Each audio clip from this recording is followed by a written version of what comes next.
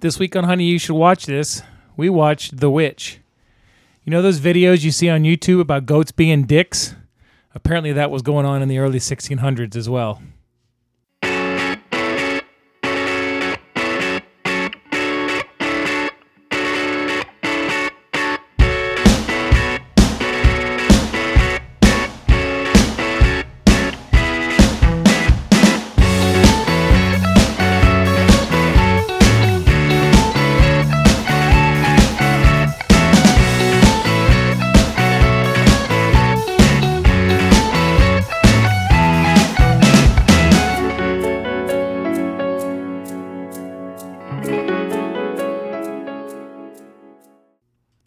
I'm amazing.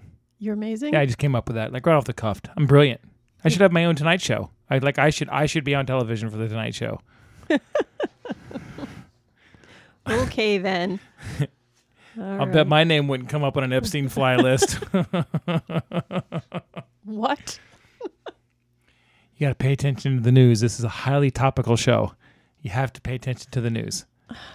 I have so many other things to do. Yeah, we all do. Okay. All right. Well, welcome back, everyone, to another episode of Honey, You Should Watch This. If this is your first time listening, basically the premise of our show is that we are two spouses and we are married to each other, actually. Just to be clear. What? Anyway, as husband and wife, we do enjoy movies. However, sometimes we have tastes that are a tad bit divergent from the other, so we explore each other's tastes in movies to see if we can appreciate what they like about certain films, and we come on here and talk about them. I mean, you say that, but in reality, the only reason we do this is so the fucking cats can be on the internet. Yeah, well, the cats can be on the internet without being on the podcast, but they are from my familiars, I guess, for this week's movie. Well done. I never wanted a cat as a familiar because they're just a pain in the ass. They don't do anything for you. I need a dog or like a dragon, something good. I needed a familiar to do stuff for me. I don't need to do stuff for the familiar 24/7. It's a big difference there. Yeah, but in movies and TVs, cats as familiars, for the most part, actually do things. But I think that our cats probably wouldn't, just because they're just not right. Are you, buddy? Not quite right. They're not even left. All right. So let's just roll right into it. Why did you have me watch this movie? I had you watch... To torture you! Wow, that was really mean of you to say that. I can't believe. Just straight up on the internet talking about how people, you want to torture them and stuff. No. God, I was actually prepared for this question. Now you threw me off. Well, you are welcome. All right. I have been enjoying a lot of the more modern horror auteurs, obviously, because I had you watch Hereditary. Yeah, thanks. And of the more modern horror movies, this is one of my favorites. All right. And I think there's a lot of similarities between this and some of my other favorite horror movies. And technically, this is just a beautifully haunting film. Okay.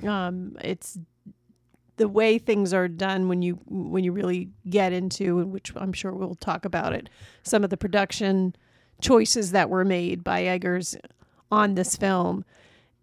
You don't necessarily see it or can recognize it, but you definitely can feel it. There's king of atmosphere, I would say Eggers would be. Okay. Is that my old English, or is that just me with really poor grammar? It doesn't matter. You're not getting a grade for this. We might get a rating. Don't hold your breath. So, what did you think this film was going to be like when we started? Or what did I expect? Yeah, I expected a movie about a witch. Okay. I expected there to be a witch in the movie, and I expected a witch. That's not a very well thought out answer. It kind of is what I expected, to be completely honest with you. Okay. There was a couple things that I didn't expect or see, but I mean, What was surprised you about it? the two kids, the little ones. Mercy and Jonas. Yeah. Okay, yeah. Yeah. Them actually like being the conduit for, Satan. Evil. Yeah. Well, yeah, they're vulnerable, innocent. Fair enough.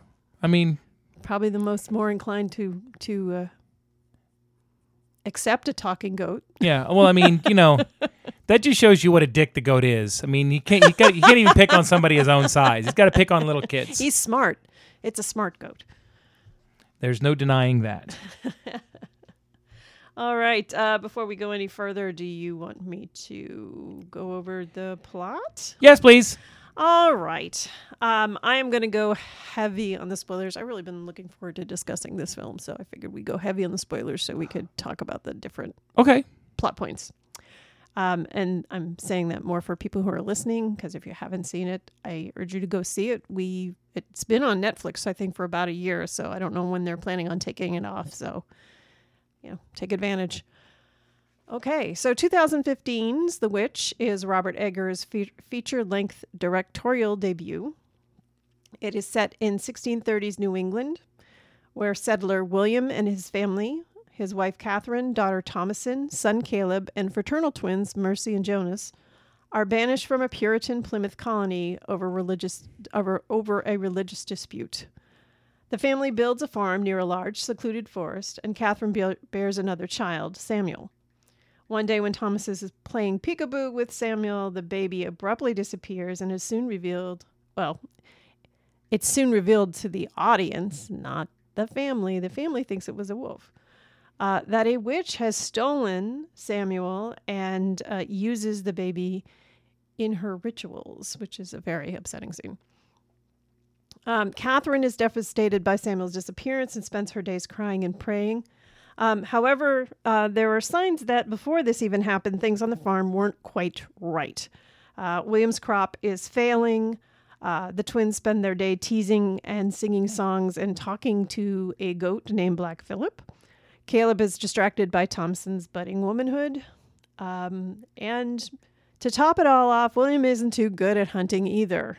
While setting traps with William, Caleb questions William about Samuel's death, saying he was unbaptized and questioning whether or not his soul will reach heaven.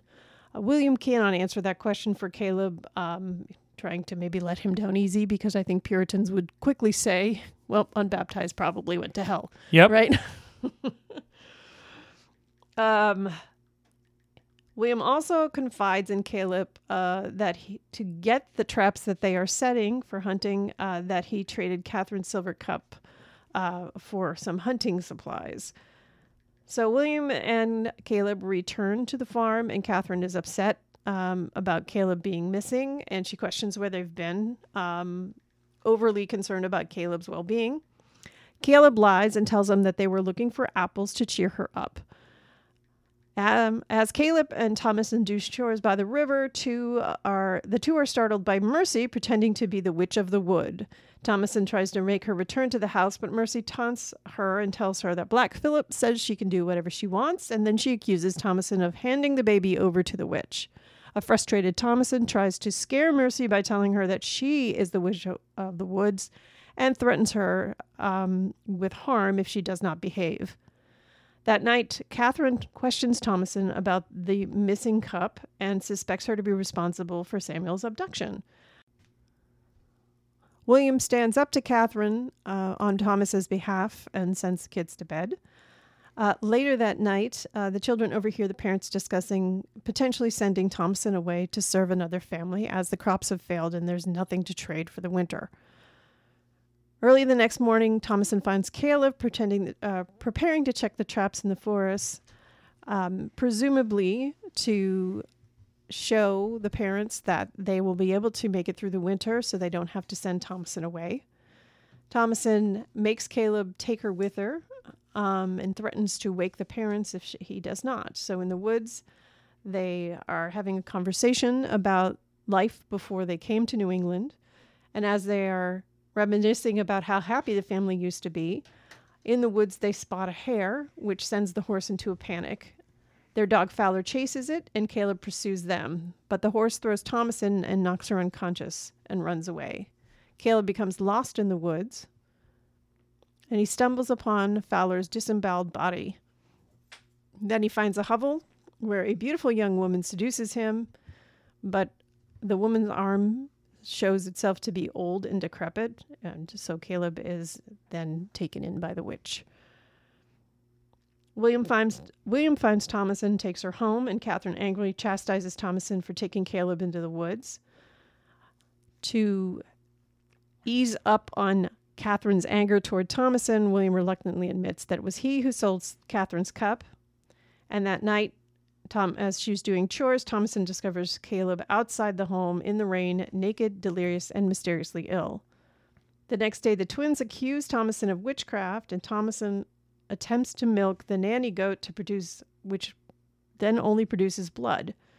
When Caleb awakens, he expels a bloody apple from his mouth, and Catherine urges the family to pray, but the twins claim to forget their prayers and become unresponsive. Caleb passionately proclaims his love for Christ before he dies.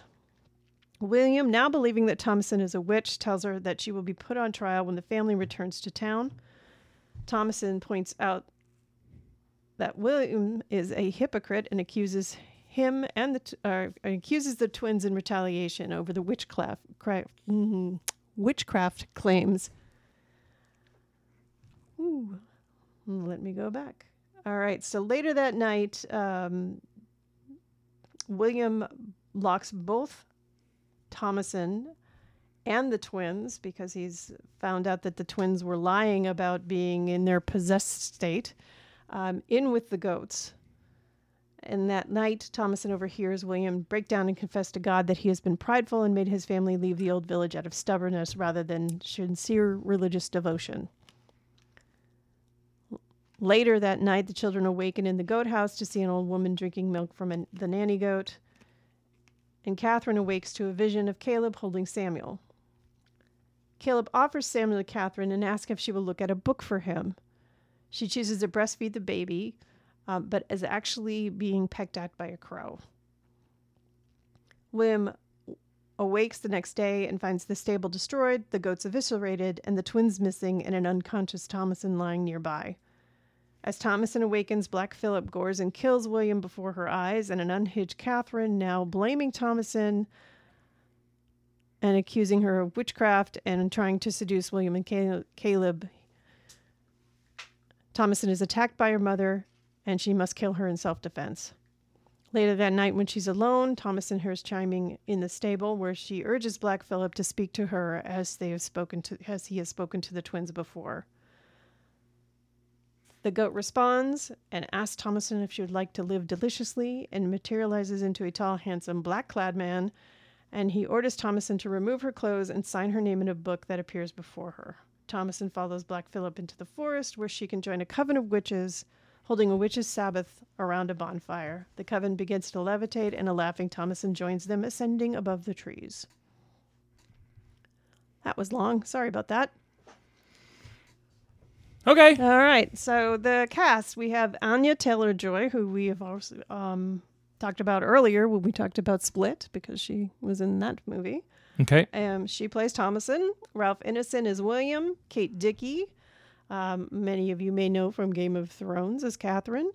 Harvey Scrimshaw as Caleb. Ellie Granger as Mercy. Lucas Dawson as Jonas. And Charlie the Goat as Black Phillip.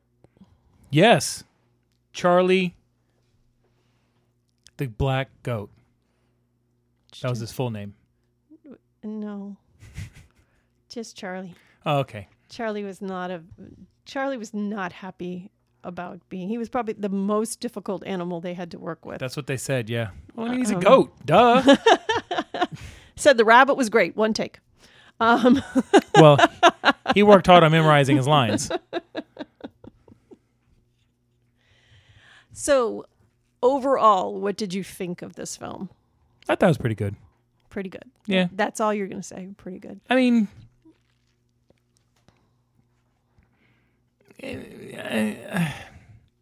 it's not my speed. It's not what I watch to enjoy myself. I thought it was fairly predictable. There wasn't a lot to it.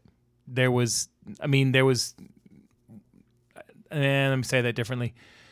There was good setup, and the acting was good, the dialogue was good, it was authentic. I mean, it looked real and everything. It was just like, okay, well, we know there's a witch, and we know that she's coming after the family essentially, and we know that she's probably going to be coming after Thomasin, and she got Thomasin, and everybody died, and it kind of.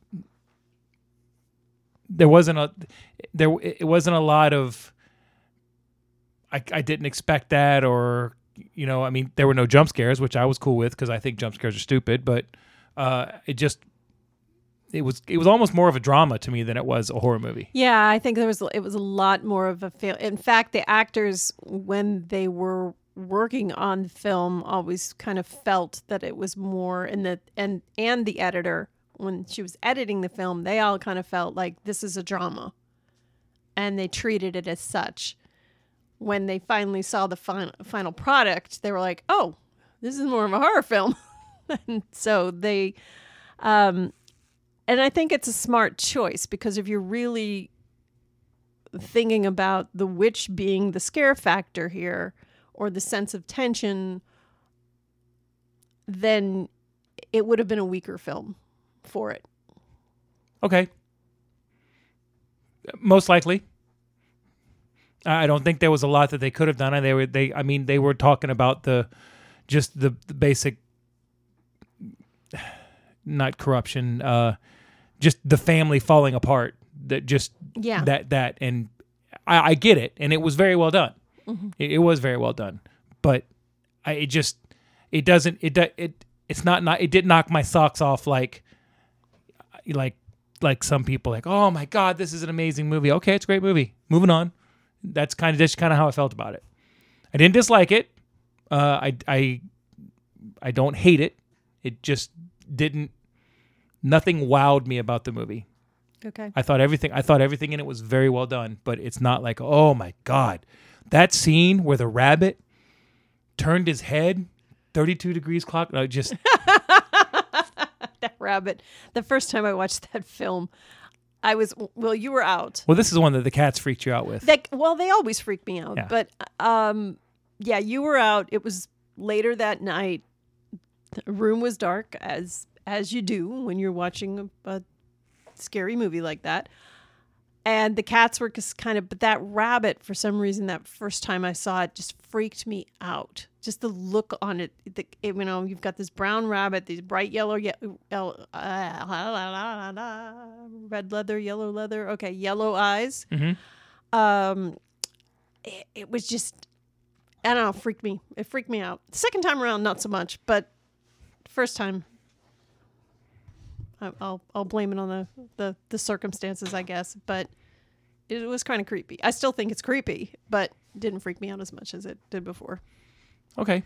The only scene in the movie that creeped me out was the opening scene with the baby and the witch, just because that's really. Yeah, and even though that's not what you want to see, mm-hmm. It was done well. It set a good tone. Yeah. Yeah, I mean, you there was no question that the witch was a real threat. Yeah, I mean, they were boobs, so I mean. Yeah, they were older boobs. Boobs are boobs. But you've got the close up on the baby, and you're seeing the witch kind of in the background. You never really see her full on too much in this, or that much at all. But then you see her, with the knife in her hand, and you're like, shit. Well, there was a couple things that I didn't understand about the movie until I started doing the research afterwards. Because, like I said before, if we're watching the movie and I've seen it, if it's a movie I've picked that I've seen, I'll do the research because I know it's coming. But I don't like for a movie to be spoiled. You're the exact opposite. You want to know everything that happens in the movie before you watch it. Sometimes, yeah, not always. Most of the time, like 92.46%. You don't know me.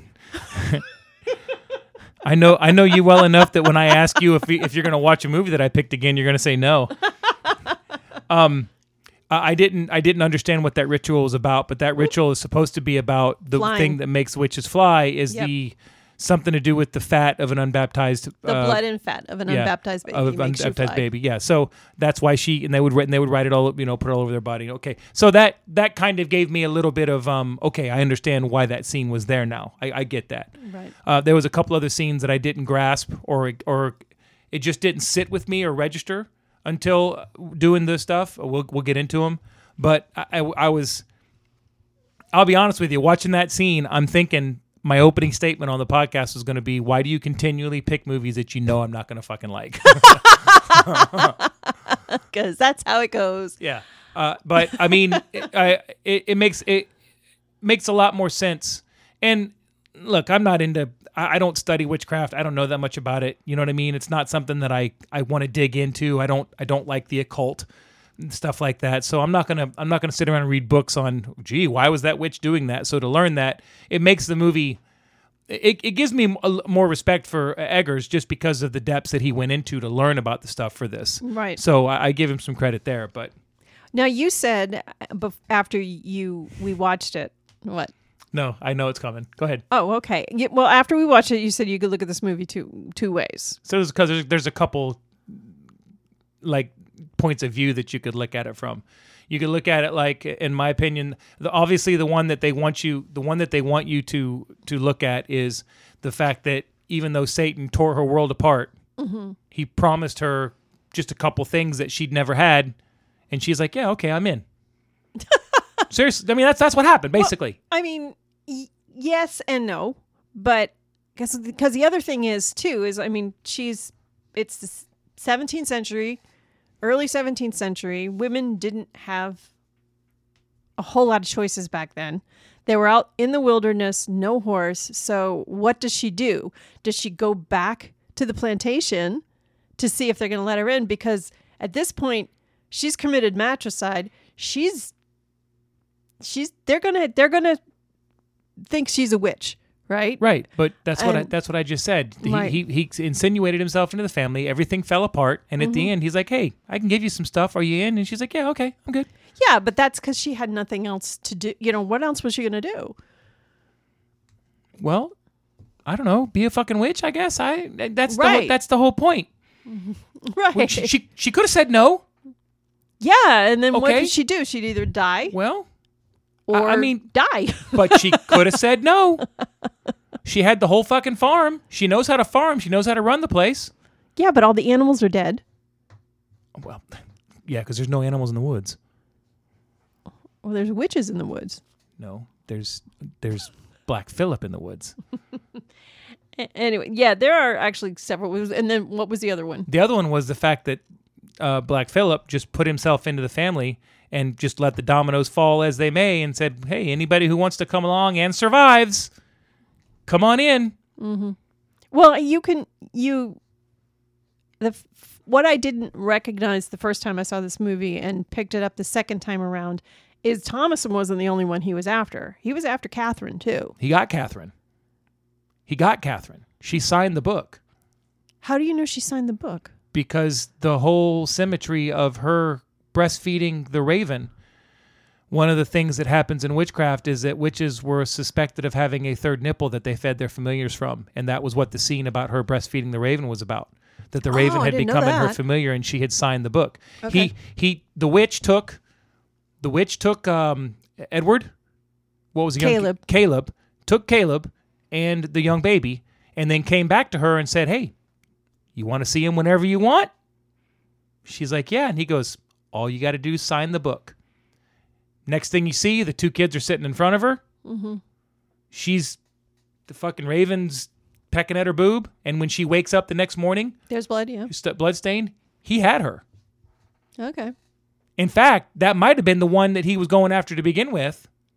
Well, and then had to settle for Thomas. And we don't know that. But to be fair, I did not catch the fact that what I just explained with Catherine, I didn't catch that until I did the research. Mm-hmm. It didn't dawn on me. I thought she was just having a dream. Yeah, I thought that as well, but then Catherine. I picked up the thing where Caleb said, I have a book, I want you to read it, right? And so I was like, oh, okay. But in my mind, it was she was so intent on feeding the baby that she never got around to it, so to speak. So that's what I thought. I was trying to like get the things that would be useful and get rid of the things that weren't. And the only thing that Caleb was really useful for was sowing more seeds of derision to break that family apart. All right. I think she leveraged he Black Phillip. I think he leveraged the two boys against the mom, knowing that he was going to have to get rid of the father at some point. Right. And whoever he got, whether it was Mercy, was it?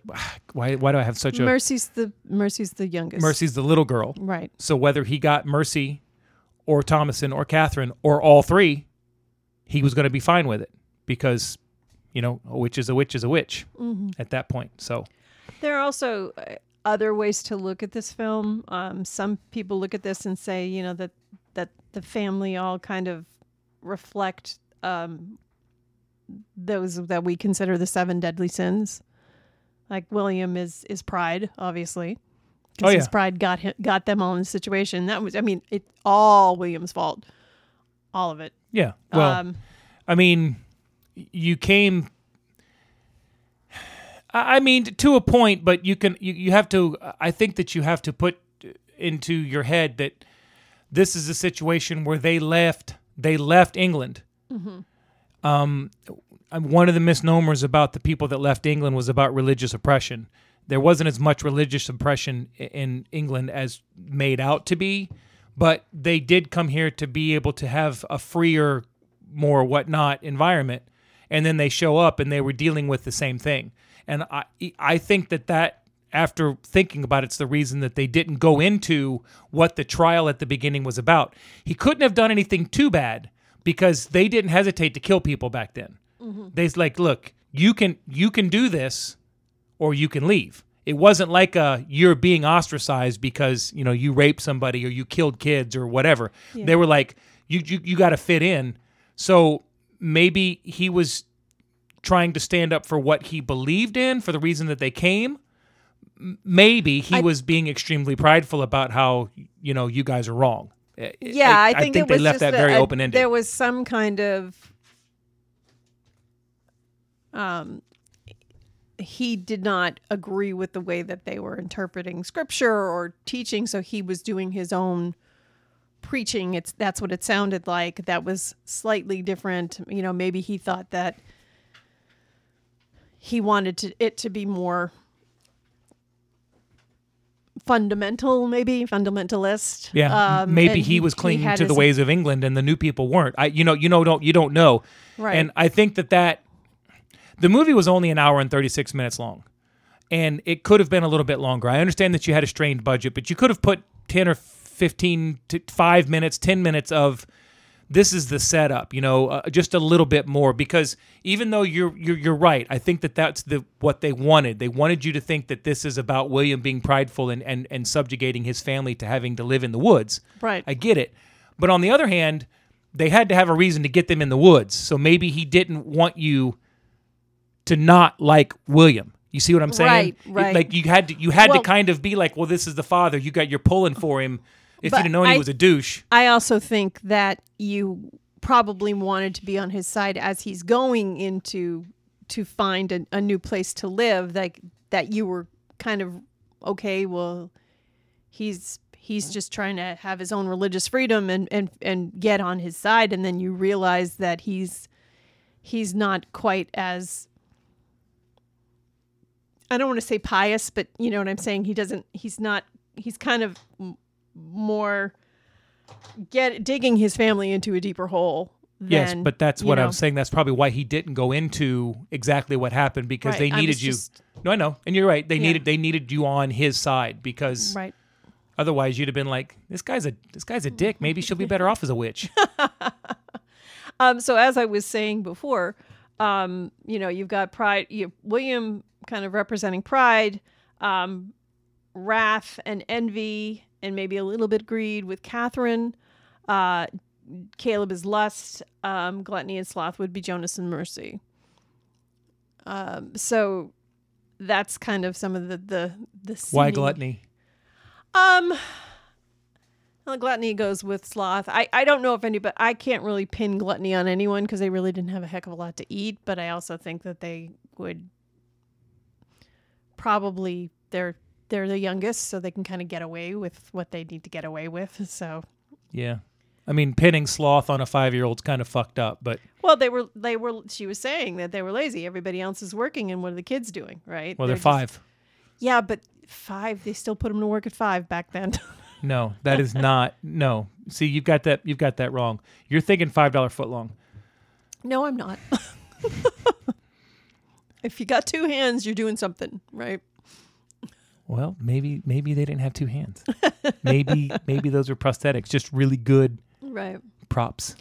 And then back to kind of what you were saying about her, her having this freedom now that the family's dead. I mean, Eggers, it's not primarily designed as a feminist film, but Eggers does kind of concede that it does play a role in the ending. Mm-hmm. And I also think it, and this is probably why it was sponsored by the Church of Satan. It kind of pokes holes in the hypocrisy of that fundamentalism and that Puritan mindset.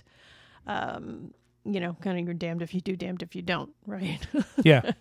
Because, I mean, Caleb, of all the kids, Caleb was a really good kid, right? But he's still, and you would think that overall he'd be innocent, but then he is also sinful, right? Which I guess by nature they all feel that everybody's sinful, but it's just a very strange thing. So a lot of people see the end and Thomason's ending as more freeing than what you would have had any other way. Okay. Okay. And the other way you could also look at it, and this is the final one that I have here, is it's right there in the subtitle that it is a folktale. And yes. The thought being that the family gets banished, things happen, somebody comes across the farm, finds a couple of dead bodies, missing children, and they make it up, right? Because they're all kind of, I won't say superstitious, but more inclined to believe in witchcraft and things like that. So it becomes this tale where you don't want people. I like that you said that. Okay, being, because the night after we watched it, mm-hmm. I said in the kitchen, I want to say something about this movie, but I want to wait until I say it on the podcast because Right. I want your reaction to be real. Okay. So at the end of the movie, it closes out, and then it basically says this movie was, researched, big time by Robert Eggers, not in those exact words, and was based on several writings from people during this era. And I chuckled internally at that because, oh no, there's witches from the people that thought the world was flat and that the sun rotated around us, and you know what I mean. All Right. these things. Oh no, we'll just take you to the doctor and he'll just do a little dance and you won't be sick anymore. You know that. Well, even when Caleb came back and he's feverish and stuff like that, they're cutting him, they're bleeding him. Yeah. That's medicine. So, did you run across the piece of trivia that I ran across that had to do with the corn? The corn having some kind of mold or fungus that would cause them to go crazy? Is that? Yes. Yeah. Okay. And then it all fell into place. And I kept wondering, Jesus Christ, why are they talking about the corn so much? It's fucking corn. Let's move on. Okay? Oh, okay. All right. We get it. Your corn sucks. Let's move on. Oh, here we go. Hey, look. Oh, yep. The corn is bad. Now I get it. I think it's funny that we can go back and look at stuff like that and see, because let's be honest. Peekaboo, you don't see anything. I mean, if you're fucking tripping because you had corn for breakfast, you're probably pretty easy for that baby to disappear, and it could have been a wolf or whatever. Mm-hmm.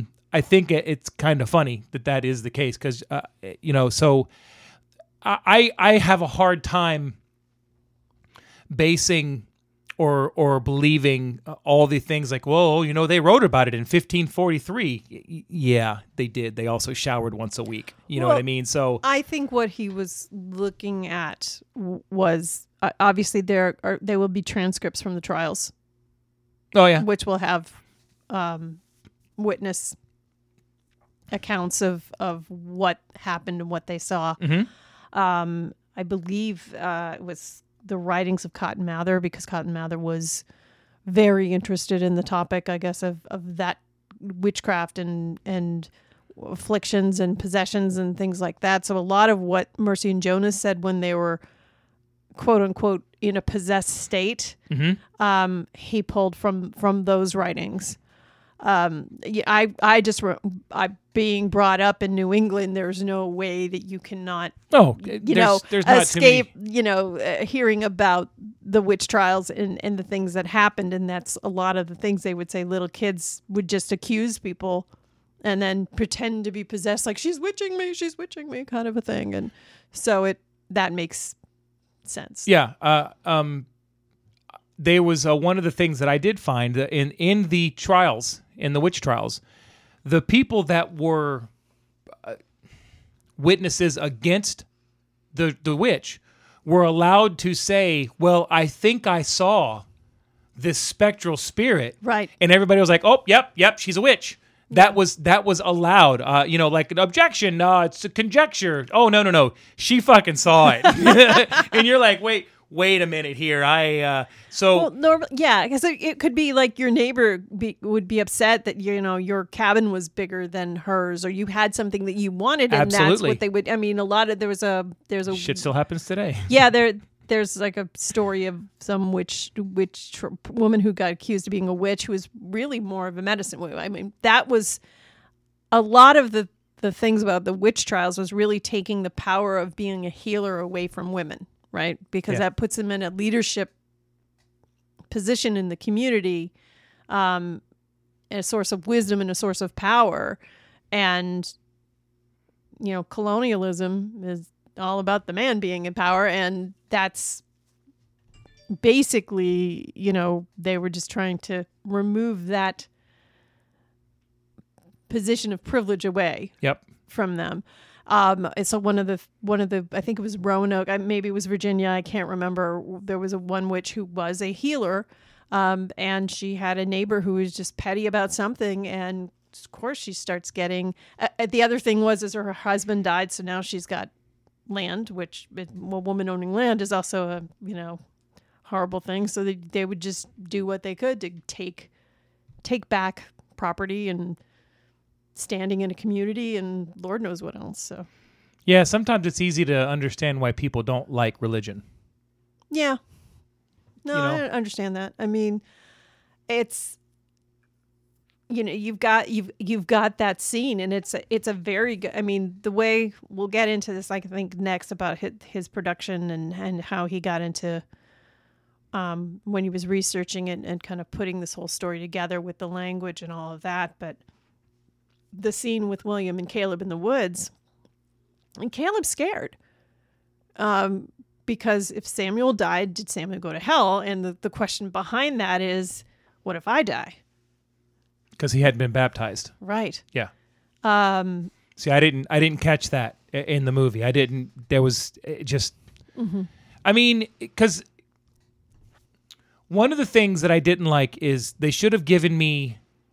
He should have let me know how long they've been living there. Mm-hmm. Now, obviously, they've been living there for a while because they got a barn, they got a house. Jesus, I mean, they had a house as nice as anything you could have in town. I mean, it was nice for 1630.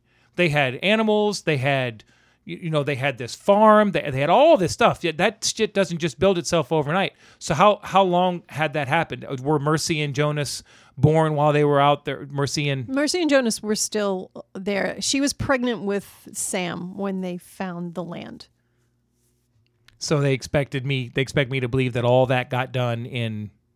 Hey, did you see how that guy can chop wood? 8 months. Yeah, but it was all just stacked up against the house. He said straight up. They said straight up in the movie, I've never had any skills except being able to chop wood.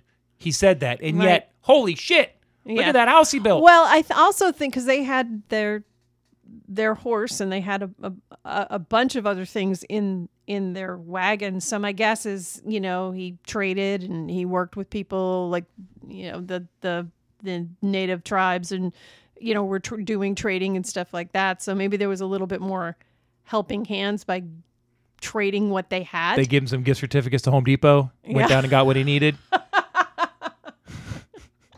Okay. But you know what I'm saying? No, I know what you're saying. Because he had to get the seeds from somewhere to try to plant the corn.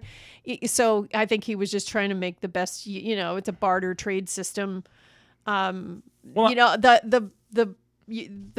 be fair, the goat house was pretty ramshackle. I mean, you've got gaps between the slats, that you put your fist through. The barn wasn't fully built. You could still see it being a structure. The house was, even Catherine calls it a hovel, right? They still have their bed, which I'm assuming they brought over from England. So they're sleeping in a bed in a room, but the kids are up in a attic sleeping on the floor.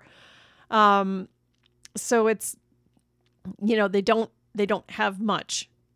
And so my guess is whatever they did have, they were probably trading.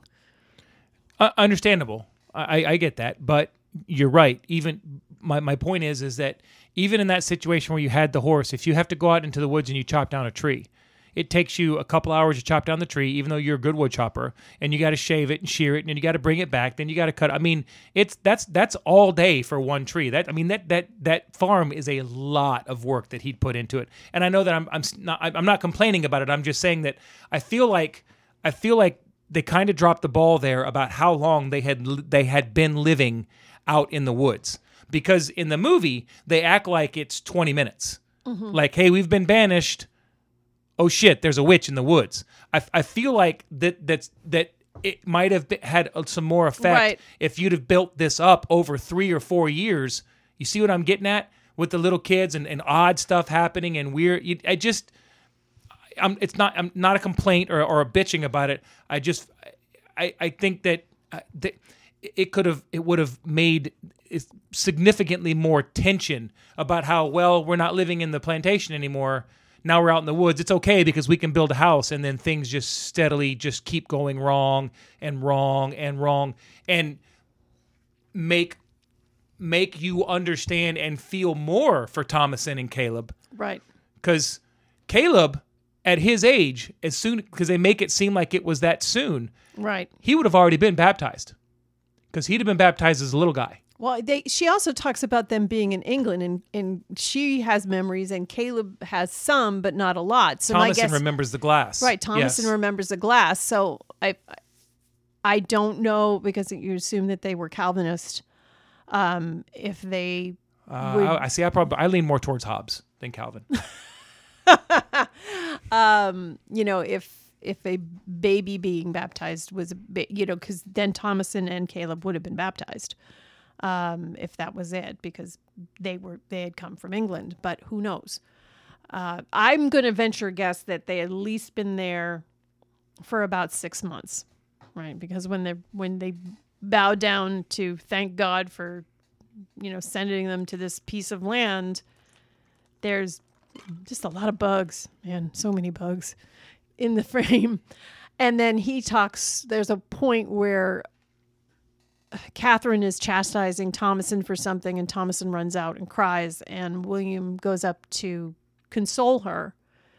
And as he's talking to her, he said that this tree's going to be pretty come springtime. Do you remember how pretty it was when we first came here? Yeah. And all that. So, and then the baby was probably 3 months old, 4 months old. Yeah, I mean... So I'm guessing they probably had been there for 6 months, if you're looking for that. But then I'm just going to throw in your face. Folktale. So, if you really believe in a big blue ox... Well, folktale, where are the fucking unicorns? Dragons, wizards. This is bullshit. Didn't say a fantasy. Said a folktale. Well, most folktales are fantasy. Yeah. Mm. Yeah. You ever listen to the Grateful Dead? Mm. All right. What? Yeah, think on that one. Yeah. That's a thinker right there. I'm not. It's not a point of contention or anything. I don't want you to think it's like I'm just like, oh, they fucked the movie. It's just, to me,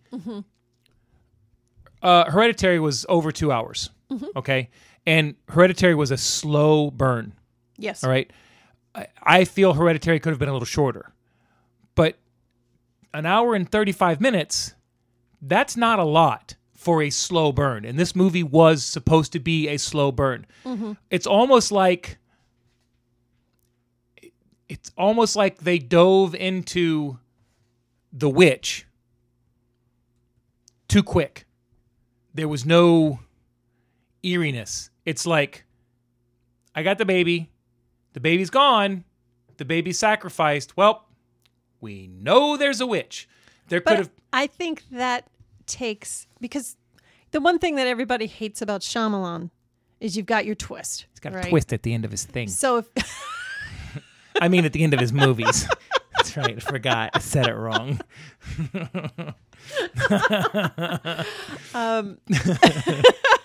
You're Great. welcome. Oh, wow. But everybody doesn't like the fact that, okay, if this had been a Shyamalan movie, you probably wouldn't have seen The Witch. You probably would have had, maybe impressions that there was a witch. And then at the end, oh, there's no witch. Oh, there was a witch. This sets right out in front of you which is in the picture. And I understand. But to be fair to Shyamalan, nobody hates that he has twists at the end of his movies. They don't like that they're not good twists. Right. Nobody complains about the ending of The Sixth Sense. Nobody goes, that was stupid. Nobody. They complain about the village. Yes, right? There's the other ones. So it's not about... I'm not saying that you shouldn't have let me know there was a witch. I'm saying that there was no sense of foreboding. It was, where's the baby? There's a witch. You know what I mean? So you already know now, in my mind, that put it right in my mind that most of these people are going to die. That's what's going to happen at this point. Just because, I mean, Jesus, they started out killing a baby. You know what I mean? Right. So nothing's sacred. At this point, and then the dog. Yeah, and understandable, because there was so many things that were blamed on witchcraft and so many things that were blamed on the supernatural that were literally just, he was 22 and had a heart attack. I mean, shit happens. You know what I mean? Right. Why did he die so young? Oh, there was a witch. Well, okay, nothing to do with that tree that fell on him. Shit like they died of COVID-19 most likely. But yeah, there you go. There's another topical. Think about it. COVID-19 and the Grateful Dead. Put them together. That's right. We're headed for something. So it's just that. So I mean, I'm not complaining about it. It just I knew right at the beginning. I feel like there was no sense of foreboding that was dropped on top of you. It was like, okay, the witch is there. What is the witch going to do to the family? You're just waiting for the other shoe to drop. Kind throughout of, the whole thing. Yeah, but I think it does kind of set up the whole folktale, cautionary tale setting to it as well, and it's, I don't know. I didn't have an issue with the fact that they revealed the witch right away. I think you're like, oh shit. Anytime they go in the woods, oh shit, what's gonna happen? Especially when the animals, the hair. And you knew the second the dog ran off, it was gonna die. You knew the second that she got thrown off the horse was gone. Mm-hmm. I mean, it was, you've called them before a trope. Mm-hmm.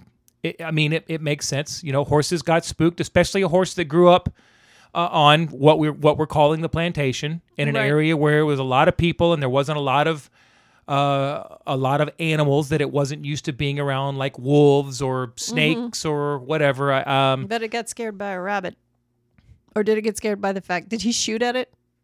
No, the father tried to shoot at the rabbit and the gun misfired. He was awful. He was really bad. Well, that's just how guns were back then. That just how that they misfired a lot. Mm-hmm. That's where the phrase "don't get your powder wet" comes from. The phrase what? Don't get your powder wet. Okay. Because because those were black powder rifles, so you had to load it and then you had to pour the powder in there, and then you had to have that light. Remember, Caleb tried to give him the thing to light it, and he's like, it went out as he grabs the other end. Right. You had to wait for the fuse to literally light the powder, which then exploded in the gun, which shot the shrapnel, for lack of a better word, out. But if your powder was wet, it would not fire, or it would fire wrong, or it would fire badly. And there was just as much of an explosion that came out of where you loaded the powder in and where the fire went in as it did to come out of the guns. They were horribly inaccurate.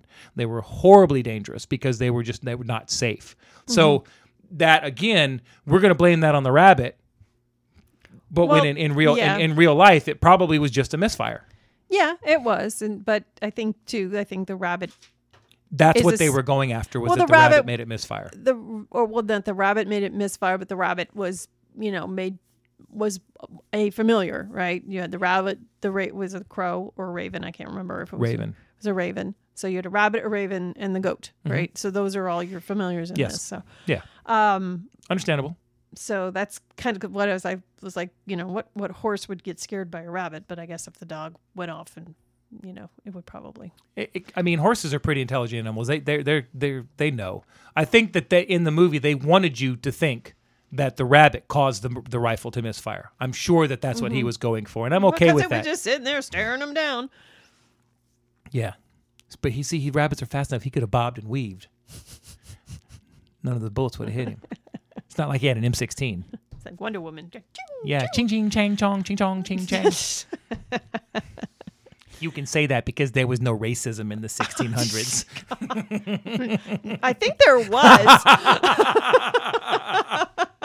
Yeah, but only against the Irish. So let's talk about the production of this film, because technically it's a great film.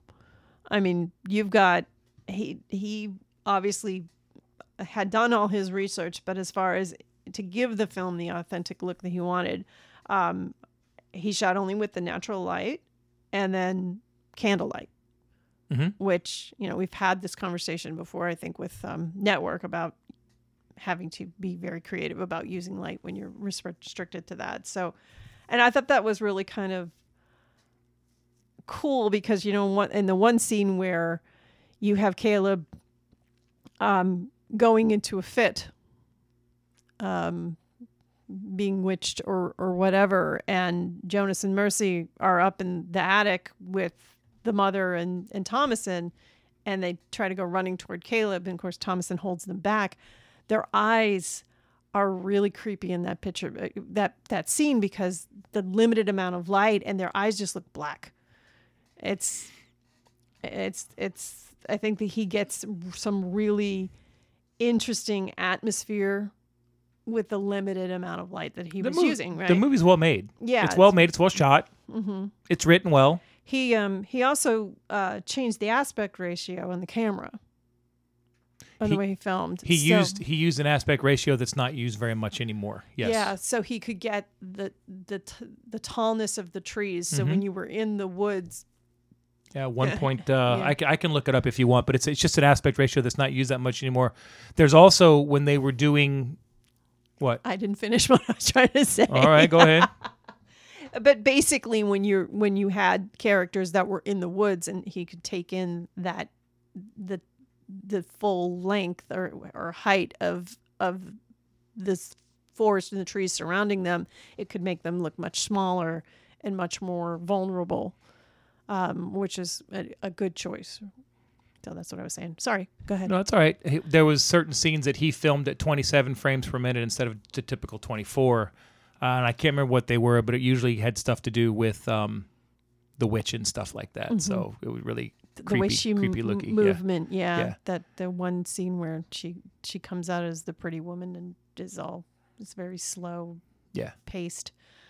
Well, I'm not sure what that has to do with the way it's filmed. I know that when they did The Hobbit, the first Hobbit, they filmed it in that new film where it was like so many more frames per second. I guess it's supposed to be crisper or clearer, or the movement is supposed to be more fluid, I guess, because obviously the more pictures that you show per second, the more, like if you're waving your hand from the left to the right, instead of seeing it move 24 times, you're seeing it move 27 times. So, it's like a cleaner aspect ratio, but it's also creepy to watch. Like if you saw The Hobbit in that aspect, with that frame, it was really, you're like, what this? It's like a sense of vertigo almost. Like I'm not supposed to be seeing this. Like my brain is not quite working properly. And I thought that was a really interesting technique to have used with the witch. Right. I didn't catch it until I saw it. I read it, and then thinking back, I'm like, okay, I remember it being creepier and different. But yeah. Well, when you look at it from a character point of view, because you have to think that they're probably not eating much because they're probably trying to reserve what they have. They were starving. Food, and so being in the woods, being disoriented, probably going a little crazy from hunger, being a hormonal teenage kid, that those things would all factor into making anything look Right. strange. Mm-hmm. So it's interesting. The lighting, the sound too is whenever you're in the woods. I mean, you could hear the slightest twig snap, and it's just that much more foreboding. Because you're there alone. That's Right. what you're feeling, is they're completely alone. There's nobody there to help them, which is unsettling. And then the soundtrack. The soundtrack is pretty. The soundtrack was stolen. Was stolen. Yeah. This is the same music used in 2001. The harmonies and the chorus. Really? Yeah, when they were singing the stuff. They used it several times, and they used it when the apes saw the obelisk for the first time. They used it when he was flying into the black hole at the end. It wasn't stolen. I mean, it was reused, repurposed. Mark Corvin wrote the film score. So Well, the score was right. a little different than the music that they used for the sound effects, like for the chanting and the ominous, like the witchy stuff. Now, I'm a little disappointed because I did expect to hear "Witchy Woman" in this movie, and I don't know if Don Henley just wanted too much money or what, but I mean, I went into it thinking. It'll be in the second one, Witch to the Dark World. Yeah. Witch to the Dark World. Nice. Yeah, he well, the funny thing is during any of the interviews that Eggers was doing around the time that the film was released, a lot of people drew, and which is interesting that you say that because of 2001, a lot of people drew a lot of parallels between the music used here and The Shining. And they also kind of felt the film had a very much a Shining feel to it, and it makes sense that you know maybe there's another Kubrick film where they're kind of using some of the sound or picking up some of the sound from. He's a huge fan of The Shining, and whenever he should be, and whenever he got asked about the film and any of those not similarities, but the similar tone. He'd get it. He'd be like, oh, this is so embarrassing. He's like, you know, because you can kind of sense that footprint of The Shining on this more than I really wanted you to. And it's just because of the influence. They said that the composer, who was Mark Corvin, he created music with atypical instruments. I don't know what a nickel harpa is. It sounds racist. I was going to say sounds dangerous. And a waterphone. I don't know what a waterphone is. I don't know. Maybe we should look it up at break. Yeah, we should look that up at break. But I kind of felt the same way the first time I heard it, with the choral elements to it. The fact that the music that was used was, again, things that you weren't very familiar with. And Shining is the same way. I mean, the person who did the score for The Shining would use a lot of odd mixes of different things together with the choral music and to get that effect. I mean, that's Shining, bar none, best atmospheric soundtrack in my mind. Yeah, good enough. Yeah, the comparisons they drew were between the witch when she sucked Caleb in, being attractive. And then realizing she's an old woman, which is she's glamoring. Room 237 with Danny. Oh yeah. That's one of the ones that I saw that they could that they pulled in a lot. And, Stephen King said this movie scared the crap out of him. The Witch? Yeah, I'd just like to say pussy. Oh. This movie didn't even scare me. I'm kidding. I didn't find this movie scary or spooky at all. Like I said, to me it was kind of more of a drama. There were creepy things, but not like when I was a kid and watched The Shining the first time. Shining scared the shit out of me the first time I saw it. I mean, like, slept with the lights on scared the shit out of me the first time. And I was 16. True story. We'll go into that some other day. But it didn't. It was very eerie. It was more eerie. It was more like I'm having to go in the basement. You know what I mean? That type of thing. And I got to go all the way over by the furnace. I was like Kevin McAllister in Home Alone, right? The furnace, that type of thing. Because I don't know if it was because it just didn't set it up enough. I don't know if it was because I kind of had a mindset of what I was expecting going into it, and it kind of played out with it. I'm not going to say that I was, omniscient and I knew exactly what was going to happen. I kind of, after you saw what happened, you knew they were going to be in the woods. They were going to be able to, they pick them off one by one type situation. I kind of, things like that. They're going into the woods. You knew that when Caleb and Thomason went into the woods, something was going to happen to Caleb. You knew it. You know what I mean? It was just, so it wasn't like, it was like, oh my God, that just really, the baby, that, like I said, that opening scene, I almost looked at you and said, we can turn this off because I'm not watching this. I did, because I'm like, Jesus Christ, they're killing a baby. That's like Face Off. They kill a kid in like the first 5 minutes of Face Off. You're like, who wrote this shit? But so it didn't scare me. It was creepy. It was creepy, but not creepy to the point that like you're watching a movie and something happens on the screen, like, whoa, why did that candle fall? Or they think that it was just kind of like we're going towards the end game, the progression here, and you kind of see, and it starts unfolding. Right. That well, it had the same. I mean, we talked about Hereditary, and the whole thing that made Hereditary so tense was less the culty action and the demon than the family breaking apart. That I think was ramped up to 11, where this is maybe a slower ramping, right?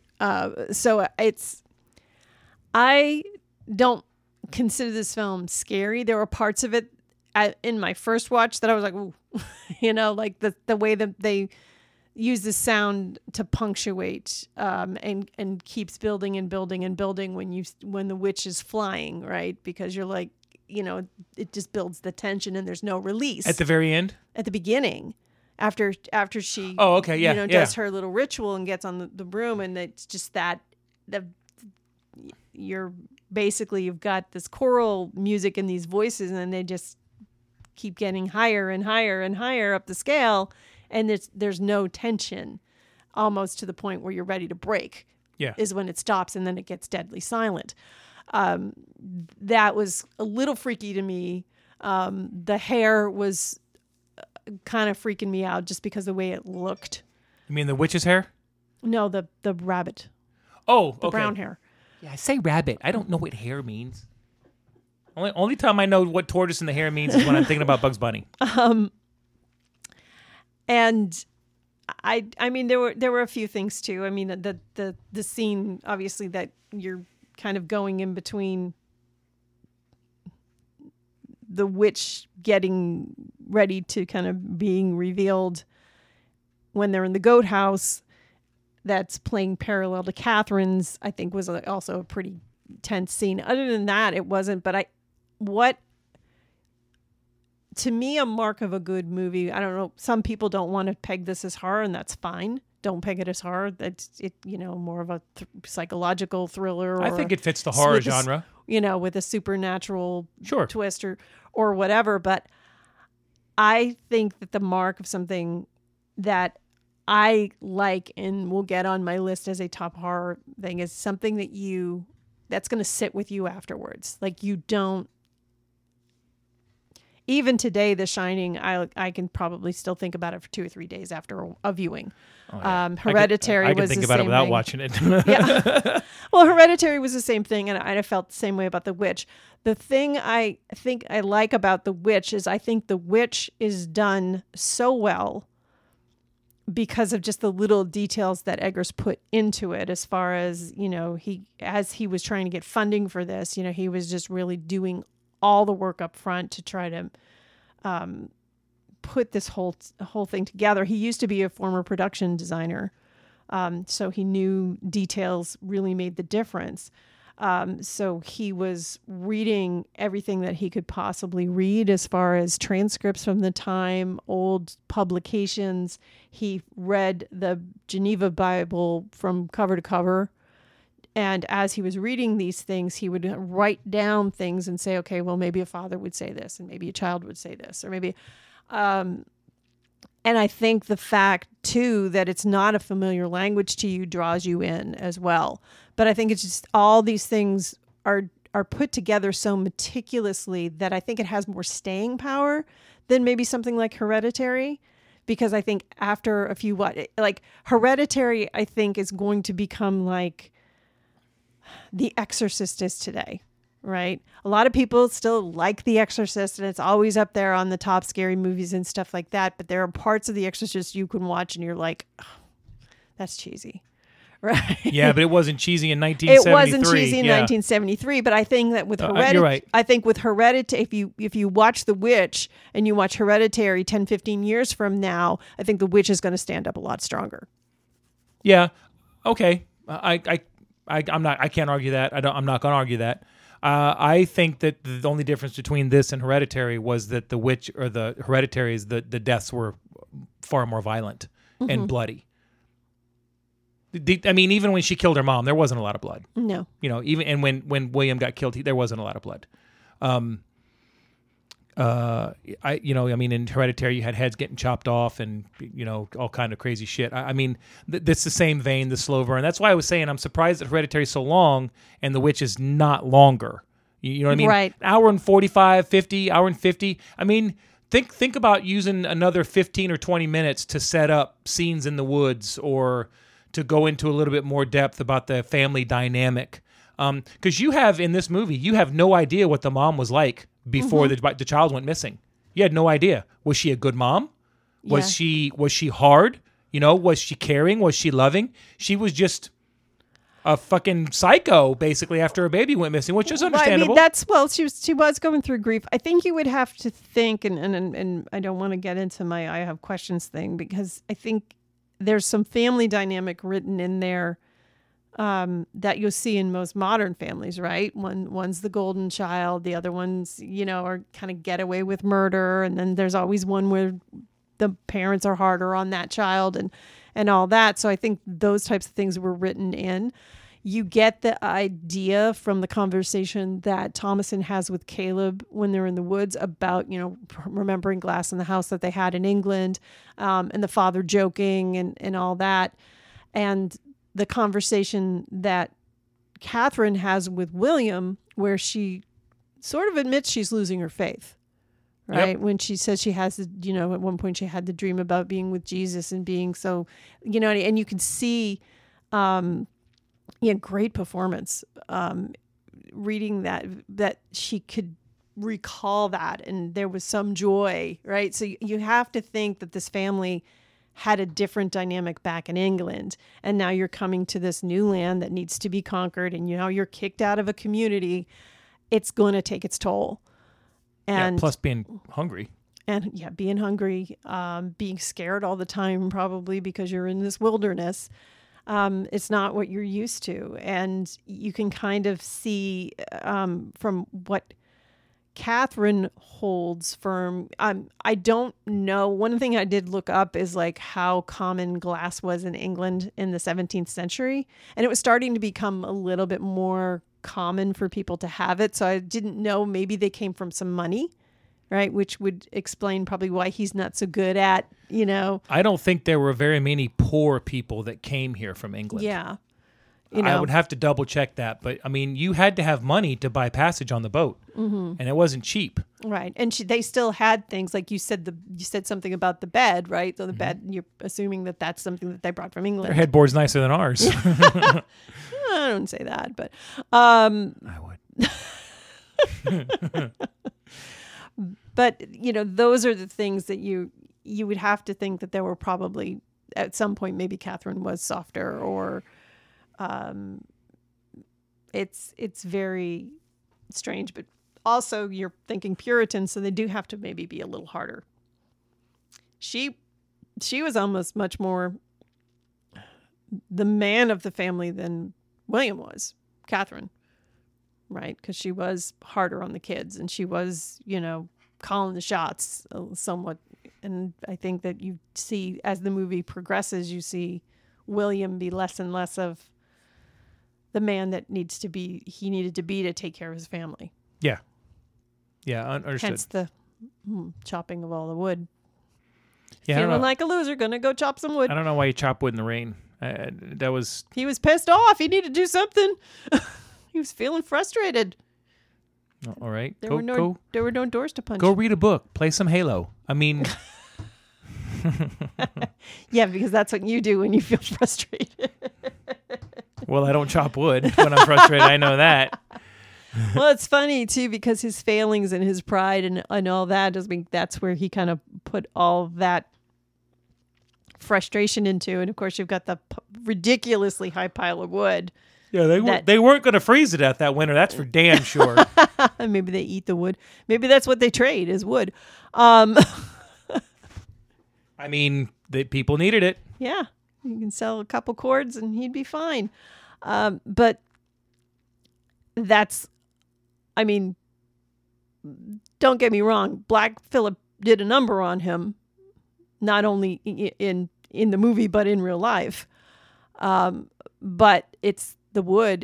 It's that failing to see reality for what it is and stuffing it all behind, because that's what he did to escape and get out of his head where he was feeling that way. And that's what killed him.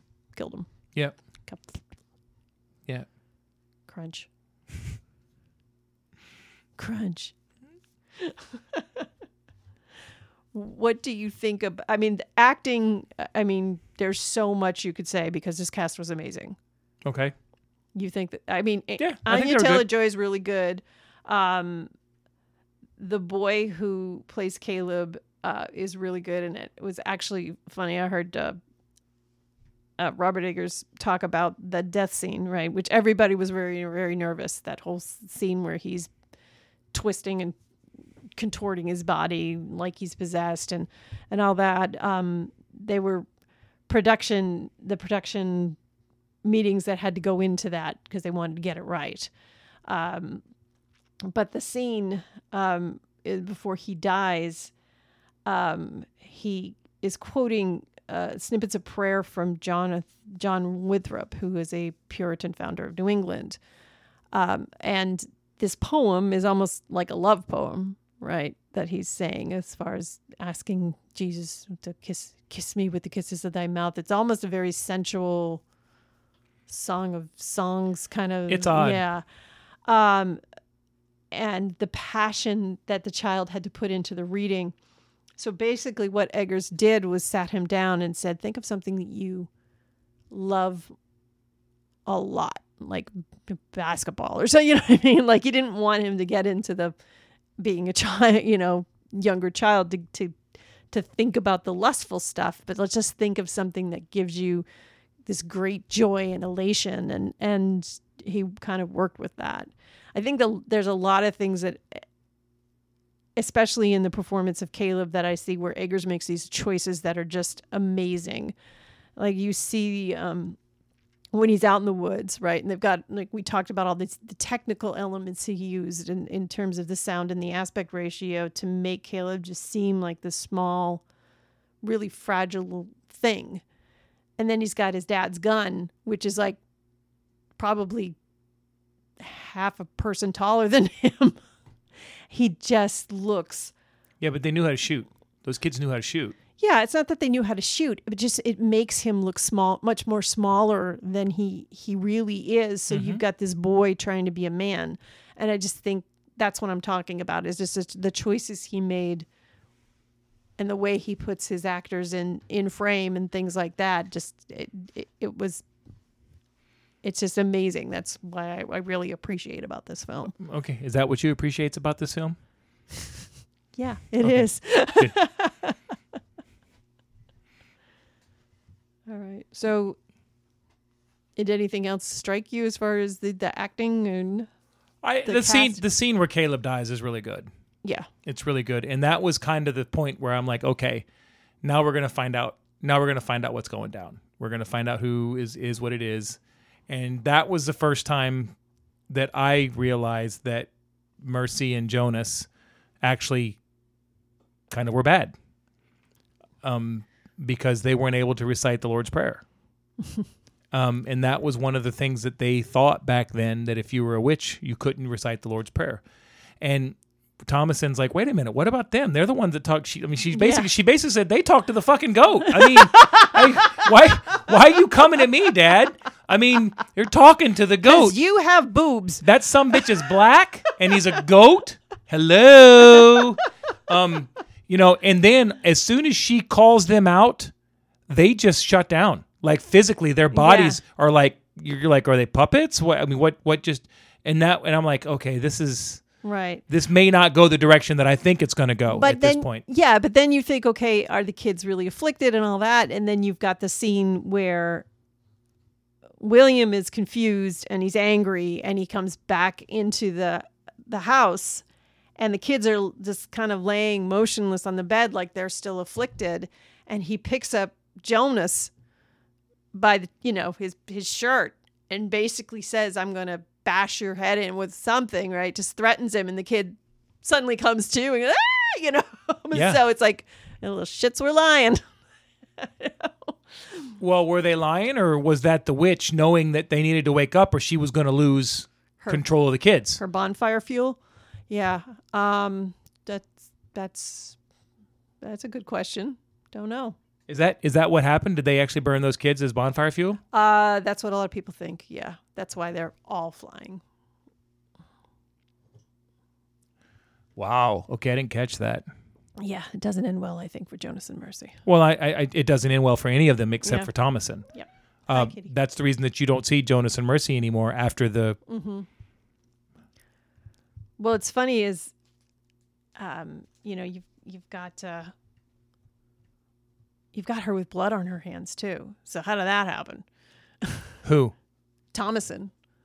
When William walks out the next morning and all the goats are basically torn apart. Kids are missing. Thomason's on the ground, knocked out. When she gets up, she's got blood on her hands.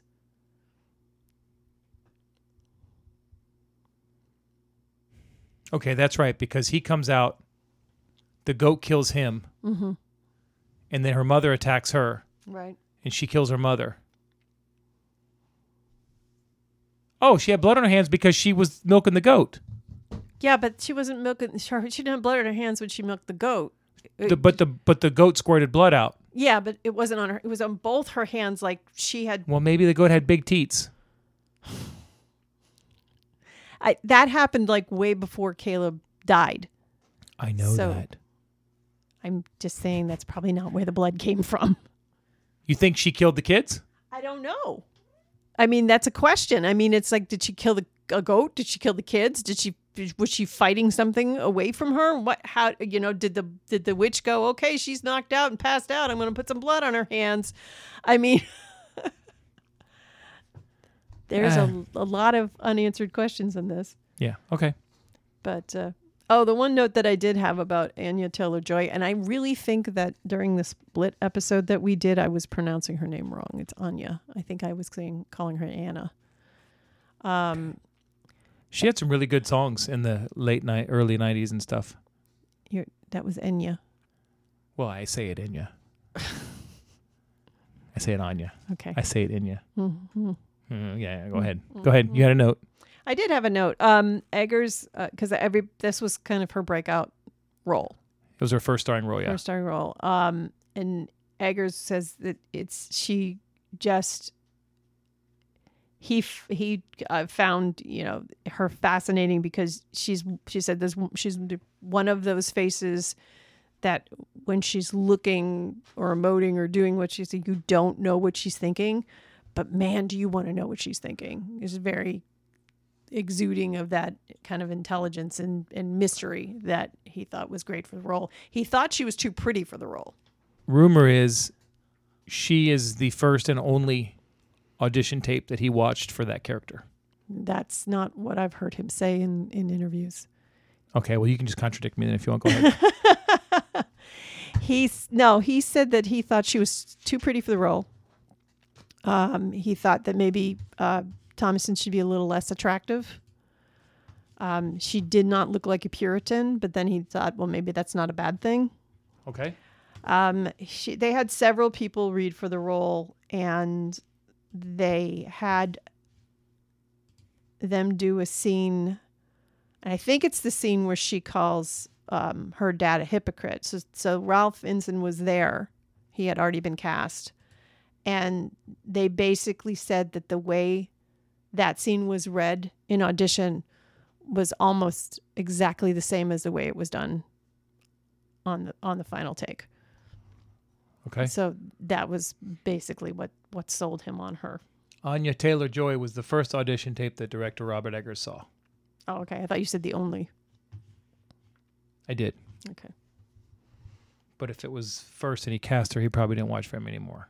No, he said he had a few people. Thousands, millions. He watched everybody's. Everybody that's in SAG, he watched their audition tape. You're a witch.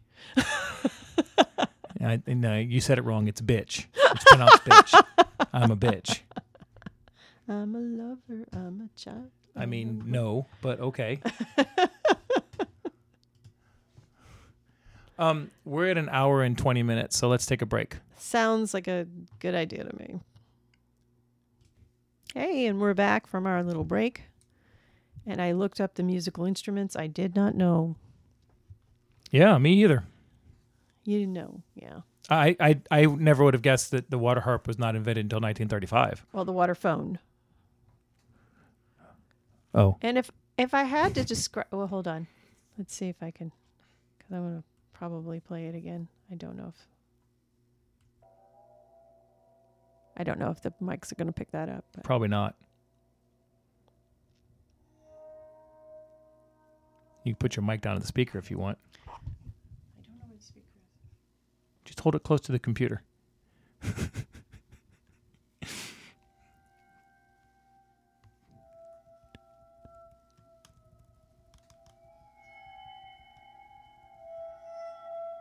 Yeah, I can hear that.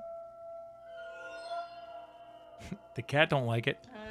That's probably why he was freaking me out that night. He's like, this is not Leonard Skinner.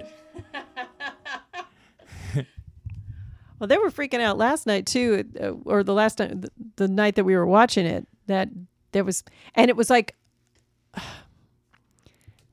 a bunch of things that kind of converged and happened at once, because we had the music rising and playing, because that was around the scene where the witch revealed herself in the goat house, and you've got the image of Catherine with the crow raven pecking at her breast. And the music was getting really high, and they started freaking out. And then somebody in the neighborhood started lighting off fireworks at the same damn time. The cats did not know what the heck was going on. I was texting back and forth with him to tell him to go ahead and set the fireworks off. Oh. You got that Robert Eggers planning going on. So back to the waterphone. So what the waterphone kind of looks like to me is, and I'll turn it around and show you too. It's almost like, imagine the World Series trophy, but it has the metal rods all the way around, and then there's a handle in the middle, and they're all the little things that are poking out of the base of it are all different heights, and there's, I guess, a hole where you can put the water in it so it resonates out, and it's played almost like a harp, like a violin, It's got a bow. It's got a bow, and then the person who's playing it holds the handle in the center so they can move it around and get to the different notes. So interesting, creepy sounding, super creepy sounding. And then we have the Nyckelharpa, which to me looks like just a souped up violin. Yeah, with like keys on it. Yeah, it's really, really interesting looking. If you're listening to us at all, you should look it up. Yeah, it's what do you call this? The harpsichord? It's the one that you have the strings and you have the keys. No, a harpsichord isn't that kind of like a harp? Okay. A lute is like the small guitars. I've never seen. Yeah. I've never seen a guitar that or a violin or something like that that has keys on it like that before. Yeah, it almost looks like an accordion, but instead of pushing it in and out with the keys on it, you're Right. stringing the strings and then hitting. Yeah, it just looks like it's a really souped up. Yeah. Very They didn't teach me about that in music class in school. I know that. I'd never. Yeah. And you know, I am a music freak. I love music of all kinds, and I have never seen an instrument like that. Yeah, it's very interesting. It's just like this little hybrid. It's very steampunk looking. All right. Steampunk. Well, that's not what comes to my mind, but Yeah. I see where you're coming from. Well, just you're taking two things and you're mushing them together. Smushing. Just smushing. We didn't talk about the last 10 minutes very much. Okay. So I'm to believe, and I'm not poking fun, I'm just making sure that I understood the last 10 minutes properly. William has locked them up in the tent, in the hut, the stable, the goat stable. Yep. And Black Phillip is in there. Mm-hmm. And there's 2 more goats, right? There's two more goats, 2 nanny goats or something like that. Yeah. He goes inside and him and Catherine go to sleep. Mm-hmm. And that night, the witch shows up and milks the goat, kills the goat. I think she was drinking from it first, which would explain the blood on the earlier. Okay. Because she probably did a little damage to it. It looks like she was just, but I think she was probably killed. Something got because the other 2 goats were killed in the morning. But the creepiest part about that scene is where they're both all the kids, the 2 kids and Thomason are locked up, and they ask her if she's a witch, and Thomason says no, and then she goes, does the goat really speak to you? And the kids don't answer. Yeah. That's, to me, that was the look on the 2 younger kids' faces. They stood up. They looked pretty freaked out. I mean, that was kind of creepy. I mean, it didn't. Right. I didn't want to turn it off, but I was like, wow, that's pretty good acting by those little kids. It was good job. So you think so? Do you think that the witch took the kids back? Then that's the theory: is the witch took the 2 kids, left Black Phillip there, mm-hmm. and then Black Phillip was going to kill the father in the morning, mm-hmm. and then have both of the women. One of the women, just Thomason, just Catherine. I think he was going to take what he could get. Yeah, fair enough. I think that he looked like Captain Morgan. Oh, when he turned into like human Black Phillip or demon Black Phillip or whatever he was. Yeah. That was a little creepy too to see the person walking behind her coming out of the frame. That was I mean weird. I didn't really pick it up the first time around too, because you first see the goat's hoof and then a leg move and then you see a boot, right? Yeah, it was really weird. To me it was it looked like he was wearing one of those Guy Fawkes masks, you know, the V for Vendetta. Yeah. Right? He did. That's why I said he looked like Captain Morgan. Have some rum. Wouldst thou like the taste of spicy rum?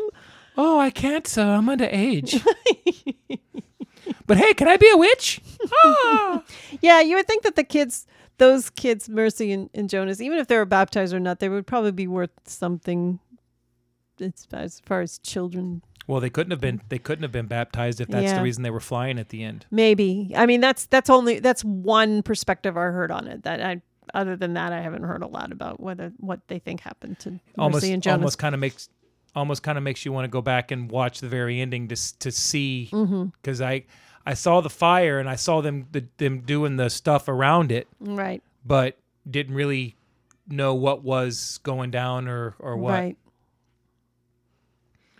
She didn't rub the stuff on her though, so how did she fly at the end?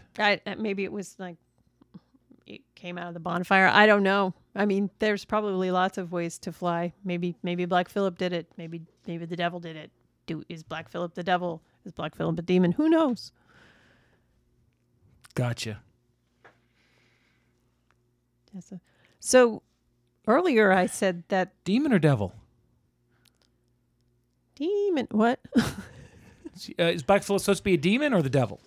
That's another question that a lot of people ask too. Is it supposed to be the devil? I mean, it's is he a the warlock? Devil's book. Probably not. I would think he's either the devil or. Okay. Good point to go watch it again too, because is when he's walking, do we see 2 feet or do we see? Because the other thing is does the devil have? To be honest with you, I felt like he had like satiric feet. Satyr, yeah. Because I felt like his knee might have been bending the opposite way. Yeah, that it was actually creepy. Yeah. So Yeah. I wasn't sure, but I think maybe they're leaning toward he was the devil. Or a recruiter for the devil. Who knows? he definitely was somebody. So yeah. Yeah. Because he offered her, whatever she wanted, basically. So Yeah. Cool. Pretty dress. Do you want to see the world? No. Do you want riches? No. Pretty dress? Oh, I'm in. Pretty dress? Snickers. Fuck. Yeah, because you're not yourself when you're hungry. Which plays right into the fact that they've been starving for months. That's what he did. He fucked up their corn so that he could have her soul for a Snickers. And the Snickers was born 1603. All right, man. yeah. Okay. How about, do you have anything else that you'd like to talk about? I think so, but I need to refer to my notes. Do you have some things you wanted to talk about? Oh, you know what I was going to bring up was, I'd said that, the goat, both in the film and in real life, did some damage to the actor who played William. Yes. I guess the goat has sent him to the ER 3 times. Wow. During filming. And one time he got gored and it detached some tendons from his ribs. He just said from day one, the goat either just wanted to sleep or wanted to ram something. And more likely it was aiming at him. Well, he was fairly imposing gentleman. He was not short. He was tall. But he lost a lot of weight for that role. As he said, he was the skinniest he's ever been, and he was the frailest he's ever been. And the thing weighed more than him at that time. And it was. Throughout my life, I've learned a lot of things. And one of them is that goats are dicks. As are geese. I said it before. I'm going to say it again. Goats are dicks. You want to start a mascot of a group that nobody's going to join? Be the goats. The other thing was, as much as Eggers is from New England, he's from Vermont. Such began his fascination with stories about witches and things like that. He wanted to film in New England, but he couldn't get the breaks. And like for his truck, or no, he couldn't get the financial incentives. Yeah. So they filmed in Ontario, right?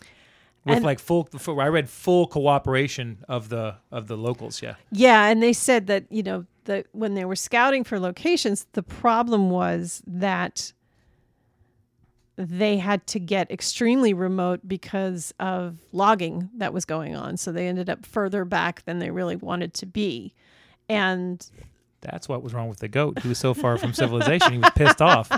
What are you doing? He's like, "Where's my buttermilk, bitches?" Yeah, and it's funny that they say that he was so difficult and stuff like that because what they captured of him on film.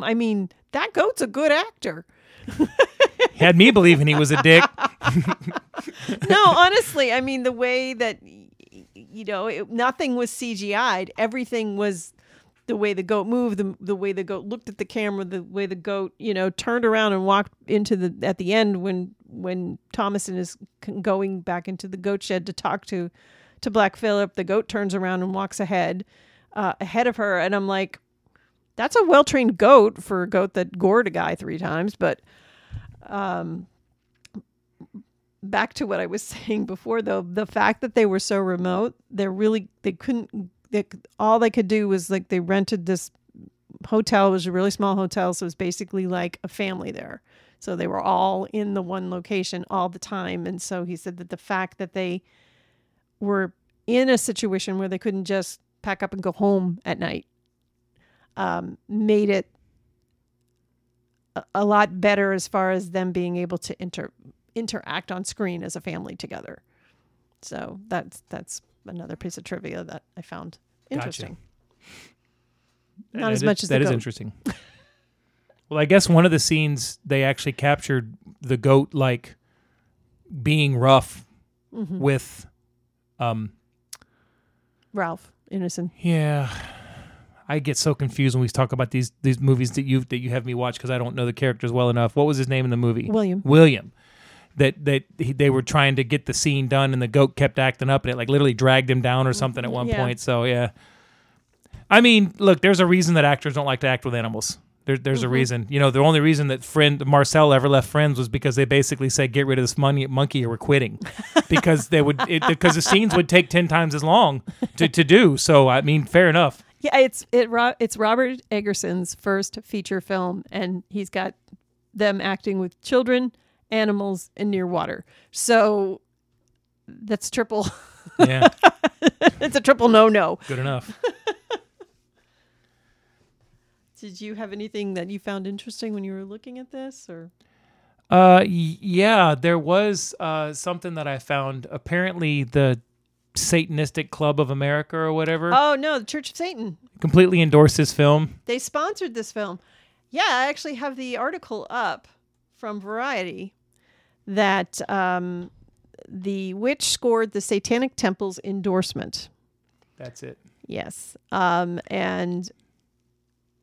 Jex Blackmore, the spokesperson. Tell me that's not a fucking made-up name. Jex Blackmore. I'm a Satanist. Yeah. Oh, I figured your name would have been Angelic Lightbringer. Well, that's kind of earlier. That's good. What I was saying before, about some of the themes of this movie is, it doesn't surprise me in that. They did this. Basically, what they did is they endorsed the picture before it released, and then they worked with the distributor, which is A24, to organize a series of screenings leading up to its premiere.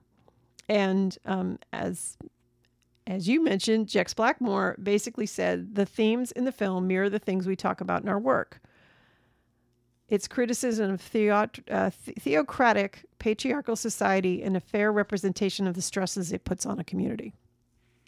An impressive presentation of satanic insight that will inform contemporary discussion of religious experience. Okay. The one thing that Robert Eggers wasn't really prepared for is that there were certain people who represented the community of witches that oh God, not this again. But basically they weren't too thrilled with the film, but because Wiccans are always trying to. Yeah. I'm sorry. What film did you make? All right, shut up. I don't like your film. Too bad. Well, yeah, obviously having been grown up in New England, one of the places that I do like to visit, and I'd love to be able to take you there too, is Salem. Oh, sorry, I can't make it. I got to rearrange my sock drawer that day. Salem's a fun town. Oh, yeah. It sounds like a fucking happening place. It's got a really nice brewery. What'd you do this weekend? I looked at this tree where they hung 84 women from. It was so much fun. I was drunk and on the peyote, but either way, I had a good time. In the Witch Museum. Jesus Christ. What? There is a witch museum. Hey, what are you doing today? I'm going to the witch museum. Really? Which one? Oh, God. How long have you had that one in your back pocket? Well, since you said witch museum, it wasn't very hard. I didn't have to work on it very long. Plus, if I said 3 weeks, people wouldn't respect me as much. No, the Witch Museum basically talks about the witch trials and things like that. It's a tourist town. They do what they can. Of course. No, I get it. But they also have exhibits there that talk about the true nature of Wicca. But there's a lot of those stores that have, spell books and rocks and crystals and stuff like that. The love potion. But it's an interesting place to go. I mean, it's a part of our. I highly endorse it. It's a part. Oh well, fuck. Let's go. It's a part of our history, not necessarily as our country, but as our as this area. I mean, it would be neat to see because there are a lot of misnomers that are widely regarded that happened and took place with Salem witch trials and stuff like that. I mean, one of them is that all the women were burned at the stake, which is not the case. Very, very few were. I think there was one, in fact. I'd have to double check my numbers, but it would be neat to see. Yeah. They also have the House of Seven Gables, so there as well. Now, So- isn't Salem where Lizzie Borden happened? No, that's New Bedford. New Bedford. It's pretty close though, right? No. New Bedford is closer to Rhode Island. And Salem is on the North Shore, so that's north of Boston. So. Isn't one of the things about the Salem witch trials that most of the witches were accused of living in a town that was not Salem, but since Salem was like the community hub, that's where the court was? Did I read that wrong somewhere? Did I just make that shit up while I was watching Scooby-Doo? I mean, it sounds right. I mean, as far as... Because this whole place, the whole story of this movie, The Witch, was, I think, supposed to be around Plymouth Plantation. Okay. But there It's was... pronounced Plymouth Rock. So I don't know. I guess you would have to figure out where the settlements were at that point. I don't know if I can answer that question. Okay. I'll have to look into it. Interesting question, though. Oh, and spoiler alert, I watched a lot of Scooby-Doo. All right. So if they just pulled the mask off, they would have found out it was like Old Man Jenkins. Right? Right. He needed a place to put the factory. And he'd have gotten away with it if it hadn't been for them damn kids that died. I don't know about you. The first time I watched this film, Mercy and Jonas bugged the ever-living crap out of Oh, me. I wanted to kick him right in their crotch. I'm not kidding. You know that phrase, punch a baby? There it is. That's where it came from. That phrase originated in 2015 when this movie was out. Actually, 2016, but I felt a little bad for them this time around, I think. fuck them. I mean, you're talking to a goat, kid. Wake the fuck up. Bah. Okay. All right. You want to do box office? You want to do... I have questions. Let's do box office. I only have a couple. I have questions. All right. Well, let's do I have questions while I get to box office. Apparently, my computer is not going to cooperate here with me very well. Okay, dead air, I guess. Dead air. I'm sorry. No, that's all right. All right, it had a $4 million budget. It was filmed in 21 days, Wow. which is impressive. It did $8.8 million opening weekend. It did a domestic gross of $25.138 million, which is pretty damn good for a $4 million budget. It did do, we don't typically do worldwide numbers. It did $40 million worldwide. So it made 10 times what they spent on it. That's pretty good. I don't remember this movie coming out. Do you? I do. I don't remember. I don't remember commercials or anything. I remember seeing the trailer or hearing about the trailer. But other than that, don't remember a lot when it came out. It came out in February. Yep, came out February 19th. I think didn't it premiere at Sundance? Oh, I don't know. Probably. I think he got Best Director at Sundance. Okay. But yeah, I don't think this came out with a heck of a lot of fanfare because I think there was really seen more as an art film than like a mainstream horror. It probably would have done a little bit better if it had been released at Halloween, but I don't know that.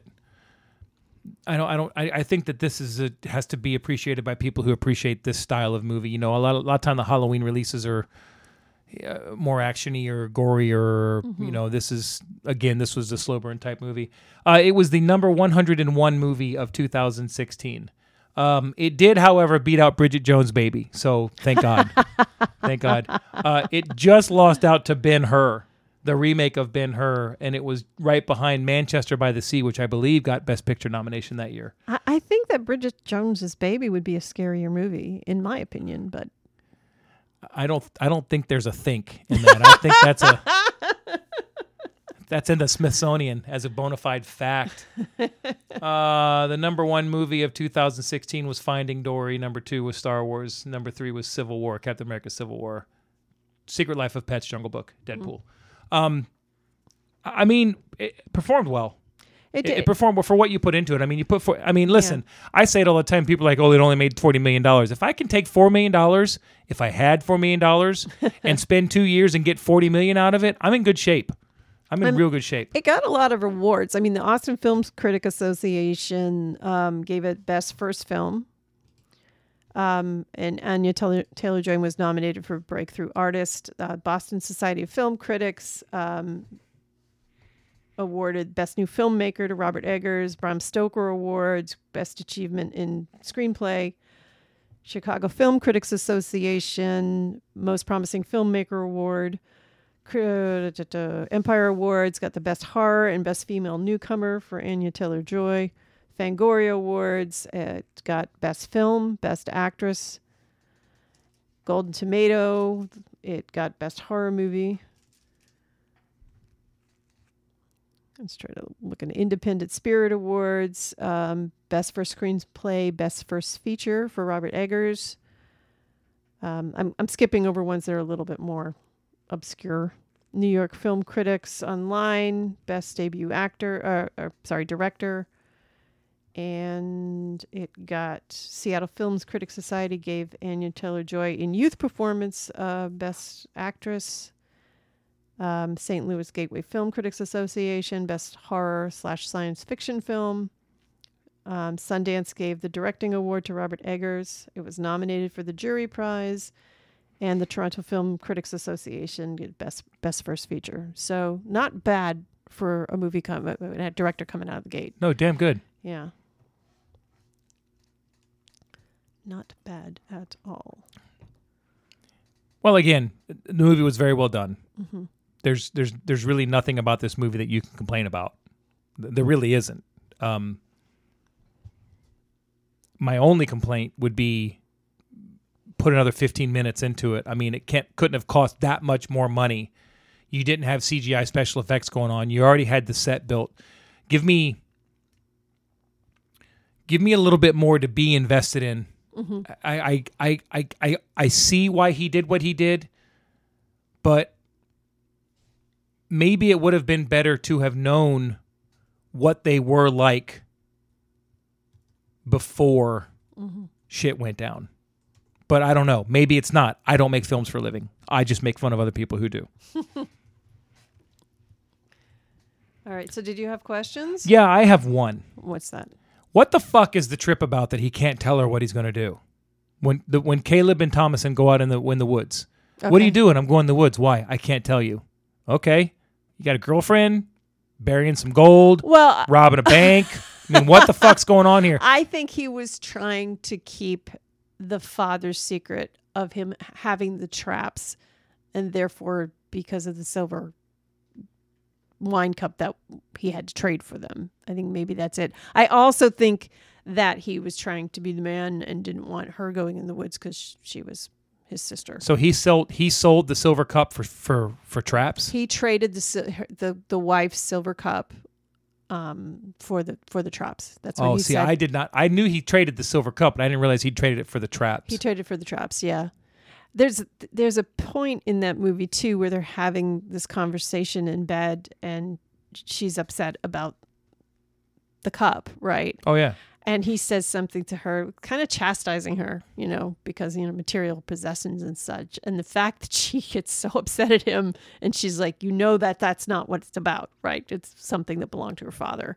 And I think that says a lot about those two characters, which was, interesting little scenes that may not add up to much, but continue to build that tension and breaking that family. So also, he could have just straight up said, I sold it because I'm desperate to keep our family alive.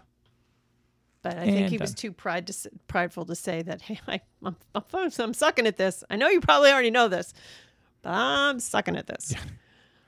Yeah. No, it wasn't. I mean, the cable was out, but other than that, it wasn't too bad. That was really the only question that I had. I mean, to be honest with you, I had a couple more that got answered when I was doing my research, so I let it go. Okay. But yeah. All right. That's it. So we had a lot of these we've brought up before, but I'm just going to say them again. I'm like, what did William do before going to New England? Because like the only thing he can do is chop wood, right? That's the only thing he can do well. What what were his special skills? I mean, that is. What are the chances he worked in the church? It's possible. It's possible. I mean, that's why I'm kind of like, I bet they came from some level of comfort into this area of the woods, and he or not the area of the woods, but into this new land, untamed territory, so to speak, which also just makes his decisions just that much more frustrating, because you don't have the skills to do these things. Why are you going to put your family in peril over? True. We don't even know what it is. Like, but maybe he wanted to say thee and they said thy. Who knows? Maybe he was, he wasn't a lumberjack, but maybe he was a woodsman. Maybe that's what he did. Maybe he chopped lumber, grabbed lumber, brought lumber in, chopped it, brought it in, and that's how people maybe he sold wood. Who knows? Maybe. I mean, we really don't know how those towns worked. Were they servitudes that were then, you had the farmer that gave food to feed everybody. We don't know. I mean, like we know how the Amish community works. They help each other out. If Brother Obadiah has more wood than he needs, he gives it to everybody. Maybe that's how that worked. Maybe he chopped wood. Maybe he worked in a shop. Who knows? Right. He obviously had some skills because, again, it was the 1600s. And they were in that house, and it was raining, and they weren't getting wet. And I'm not saying that to be sarcastic. I'm saying he obviously had some ability to do right. that stuff. Maybe he wasn't good at it. He didn't do it for a living, but it's still a better roof than what's his name from Unforgiven. Oh yeah, yeah.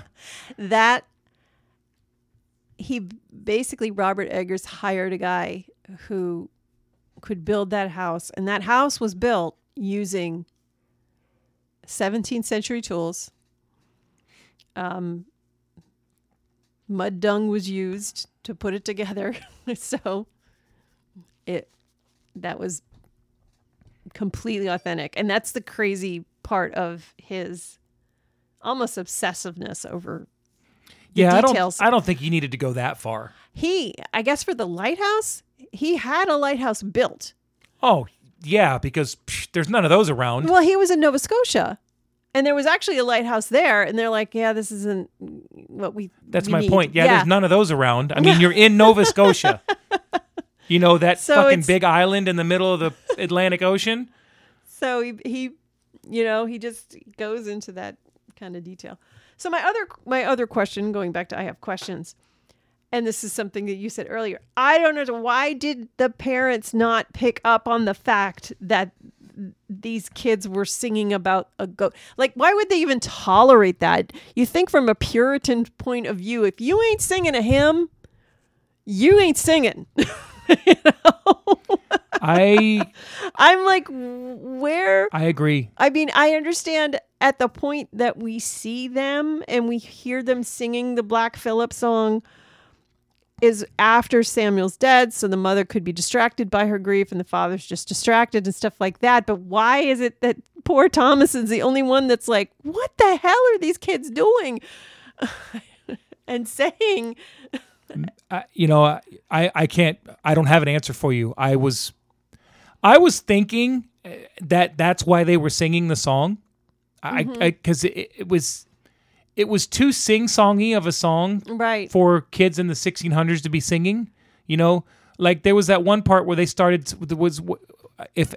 I hope I'm not remembering a different movie, where they said, "Let's sing a song," and they basically started singing a. It was in this one. They started singing like a, "Oh, I love Jesus." Wasn't there a part where they were walking along or doing something and maybe I'm thinking of another movie. I can't remember. But that's you sang hymns and prayers and stuff like that. You didn't sing Black Phillip. I mean, I expected them to get out there. I expect them to get out one of those big all-day suckers that's different colors and start like skipping around and licking their lollipops. Yeah. It was super. Especially when you're saying like Black Phillip, King of all. I mean, what? Yeah. The only one. I'm sorry. Did you say Jesus, King of all, or did you say Black Phillip? Because the proper answer is Black Phillip. Just ask Jex Blackmore. I really don't know. I also think that it's funny. A little bit of a question is how Mercy and Mercy and Jonas were teasing her and busting her balls about being a witch, and yet they knew she wasn't a witch at 5 years old. You know what I mean? I'm like, was he manipulating them in that way? Or I think so. I had think, to have been, right? Yeah, I mean, you think I think a 5-year-old child's mind is going to be far more receptive to, like as I said before, a talking goat, but these other things too. And you don't know what, because the goats give, like, you do what you want. I do what I want. The goat said so. That kind of thing. But it probably, I don't want to say weak-minded, but that really they're not going to, I don't think they're going to question, because they're getting told what they want. And so I don't know. I guess the other thing is, like, are they faking the possession? Are they really possessed at some points? And just very strange. Yeah, that was, that could be another question talking about it. Were they really possessed in the house? I think that they would have to be. Wouldn't you have to be sort of possessed to be talking to a goat? I mean, to that degree? I don't know. I mean, and that's, I mean, it's creepy. I'll give you that, but I don't know. I mean, I talk to the squirrels in the backyard, but they only say nice things. Oh. So I'm not possessed. Give you plenty of acorn recipes. Whatever. Help me clean up afterwards. Shit like that. Oh, I didn't know we had a secret army of maids. That would be awesome. I'm Cinder fucking Rella over here. I don't know. That was the only thing. And good enough. Yeah, you're right. I hadn't thought about that. Yeah. Running around singing that song. Because they're running around singing the song. Poor Thomason's got, all this stuff she's got to do. She's got to take care of her little brothers and the baby brother, and she's doing all these things. And like even they're so paranoid, because when Thomason and Caleb, they can't find them, and they're yelling and screaming what they have to do with the kids. They tied him up to a fence. Yeah. Well, in those situations, though, that eldest daughter was regarded as the mom.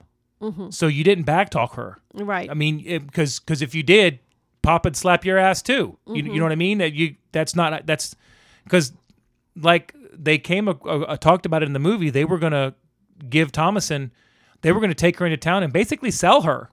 Yeah. To a family. Chattel. To get basically wet her off. Yep, yeah. To get the dowry so that they could afford to live. They had to raise her to be a mother / wife / household runner. Mm-hmm. So when she told the young kids to do something, they did it. Or if she didn't beat them, Daddy did. Right. So I was surprised when I saw that there was that level of just straight up obnoxiousness from the little kids toward her, because even Caleb respected her and didn't talk to her and give her shit. And he was a man. Right. So. Man of the family. What was I going to say? Yeah, it's a good point as far as, them not paying mind to her and all of that. And I think there's certain points in the film and in the dialogue where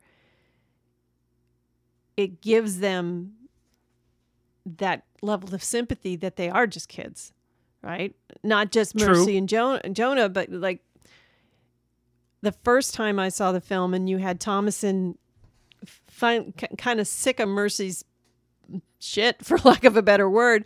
And she starts saying, no, I'm the witch of the woods, and I've, danced with the devil in the moonlight, and I do these things, and I will, whatever she said she was going to do to her. I'm like, that's not a smart move for a girl in that day and age. But she was also trying to scare the shit out of them because they just weren't listening to her. Yeah. But you're right. It wasn't the smart thing to do. Right. But that's her just being a frustrated teenager as well.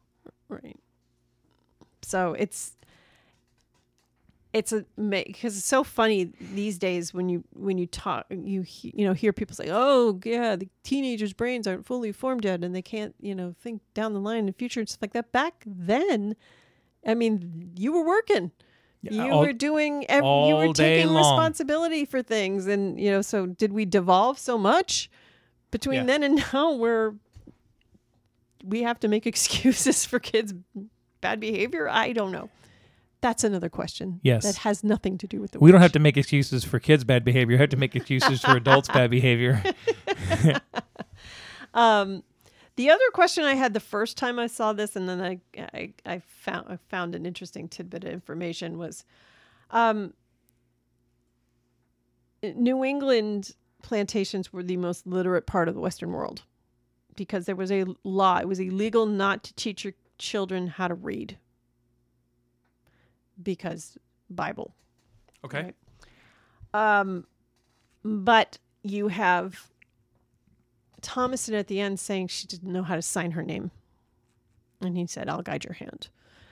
So that to me was strange. But then in doing a little bit more research for this, I guess Egger said that you will find dictated wills of farmers who could read but could not write.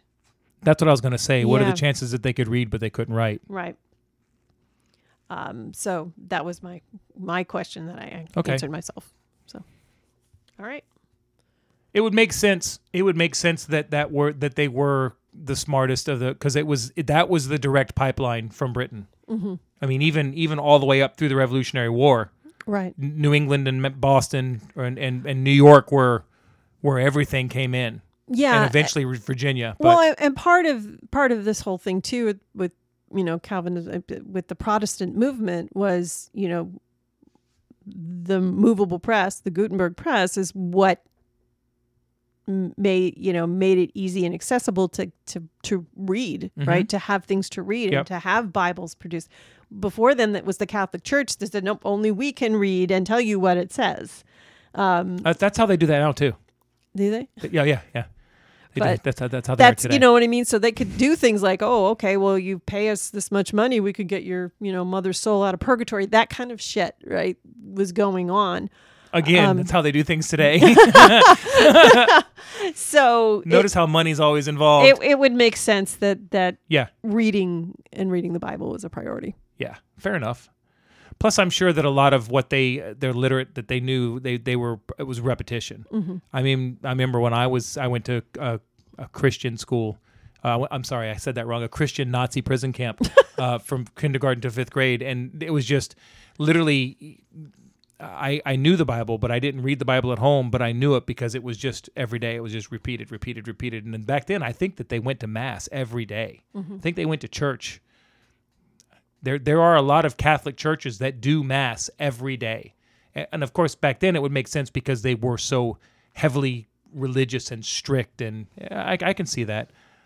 I feel like, though, it would be hard to be able to read and not be able to write. You might not be able to write in cursive, but you should be able to, you know what I mean? Yeah. I don't know. At least your name. Yeah. But, Anyway. I'm going to roll with it. Okay. So, top 3. That was really hard. Was it? Yeah, I mean, legitimately because it was all good. You mean, you know what I mean? There's nothing in any of the scenes that stood out that was like, oh wow, that was really incredible, because it was all just. It was very baseline to me, but the baseline was not at 50%. The baseline was at 90%. I do have to give it that. I'm gonna give some credit to the scene where Caleb dies. Yeah. Everybody. That was intense. Everybody. The creepiness of Captain Morgan stepping into the scene. I didn't expect that. I expected the voice. Mm-hmm.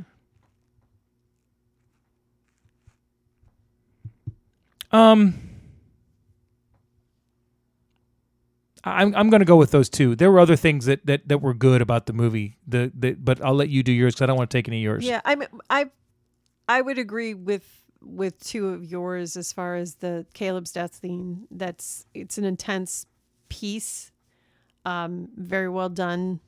A lot of moving parts to it, I'm sure. So that was good. So I'm not going to do that one or Captain Morgan.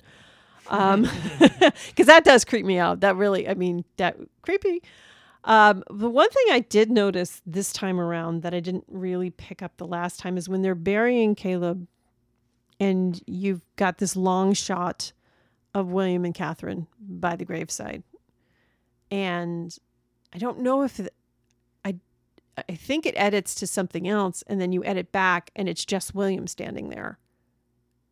And then it takes a second to transition to the fact that he's looking down and Catherine's in the grave. I remember it as they're standing there, and she bends down to like throw a little bit of dirt on him, Right. but she never comes up. Okay. And then it because you were looking at them with the tree covering the grave. Okay. And then it did a 180 because you were looking like at Catherine and Okay. William, and then you're Yeah. looking behind them, and then you see her in the grave. But her in the and him grave. standing there going, "I got shit to do, babe." Seriously, can you?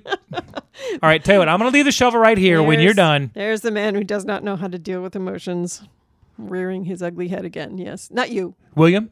Yeah. Yeah, you couldn't see the look on his face. Yeah, but you yeah, could see the look on his face. Yeah, like, oh God, what am I going to do now? Because I mean, she was so overwrought. I guess that has the baby, something. right? Oh yeah, because the baby and then losing Yeah. her son. I guess that has something to do with some famous paintings. That there are some paintings that are done that call that out. Go ahead. I'll Okay. do your other scenes. My other scenes. It's interesting because you think about how amazing Anya Taylor-Joy is in this and Ralph Ineson, but the woman who plays Catherine, the Game of Thrones lady, she really took my attention in this watch. So even before when she's kind of any of those scenes where she's kind of lamenting or she's grieving and all that, you really do. I mean, even though she's kind of harsh to your protagonist, who's supposed to be Thomasin, you feel for her. So the scenes where she's praying intensely over prayers over and over again and not sleeping, just trying to get through her grief. Well, if you I can relate, that to that, and that's.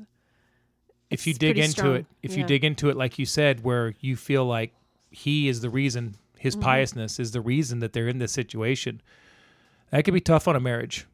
You know what I mean? That could be. Like she's blaming him. Like, for 100%. Yeah. This would not have happened Right. if you had not had. Yeah. Yeah, because he had made the decision at the end, we're just going to go back to town. Can't take it anymore. I'm just going to do what I got to do, and we're going to go back to town. Right. And I think that might be the reason that everything happened so fast at the end, because Captain Morgan was like, oh shit, I got to make my play. You know what I mean? But a woman would not talk like that to her husband. Not in front of the kids. No. Maybe not ever, because, he might introduce her to his backhand back then. It was, and I'm not saying that to be funny, it was just accepted. Right. So, that would be, and then you lose your dog, then you lose your baby. Yeah. Then you lose your son. Yeah. I mean, fuck. And you're hungry. The Snickers guy gave to Thomasin. You don't have anything to nibble on. You're not even some Reese's Pieces, man. Son of a bitch. Okay. Yeah. Well, that's the thing too. I mean, it's God. Yeah. I mean, it's this anger, and also it's like, what do we do? Like you can't go back to town. But at that point, when he said finally go back to town, she's like, "Hello, we don't have a horse. How are we going to get 3 kids and a?" You're gonna walk, I guess. Yeah. There is a clear callback to the art piece. I'm gonna butcher this. Angelus. Angelus. Angelus. All right. I don't think it's Angelus. From John Francois Millet in the burial scene. There is no confirmation or mention about this homage from the very own words of director Robert Eggers. So I don't know what that art piece is, but maybe it's a picture of a woman laying in the grave with her kid or something. Maybe. How do you spell it? Angelus. John Francois Millet. Millet. That's very French. French fries. Okay. So it is a husband and wife in a field digging a grave. Okay. Yeah. I mean, I think that might be somebody reaching, because I'm sure that there are lots of husbands and wives in movies that have dug holes in grounds for their kids, but especially in all the Westerns that Hollywood used to make.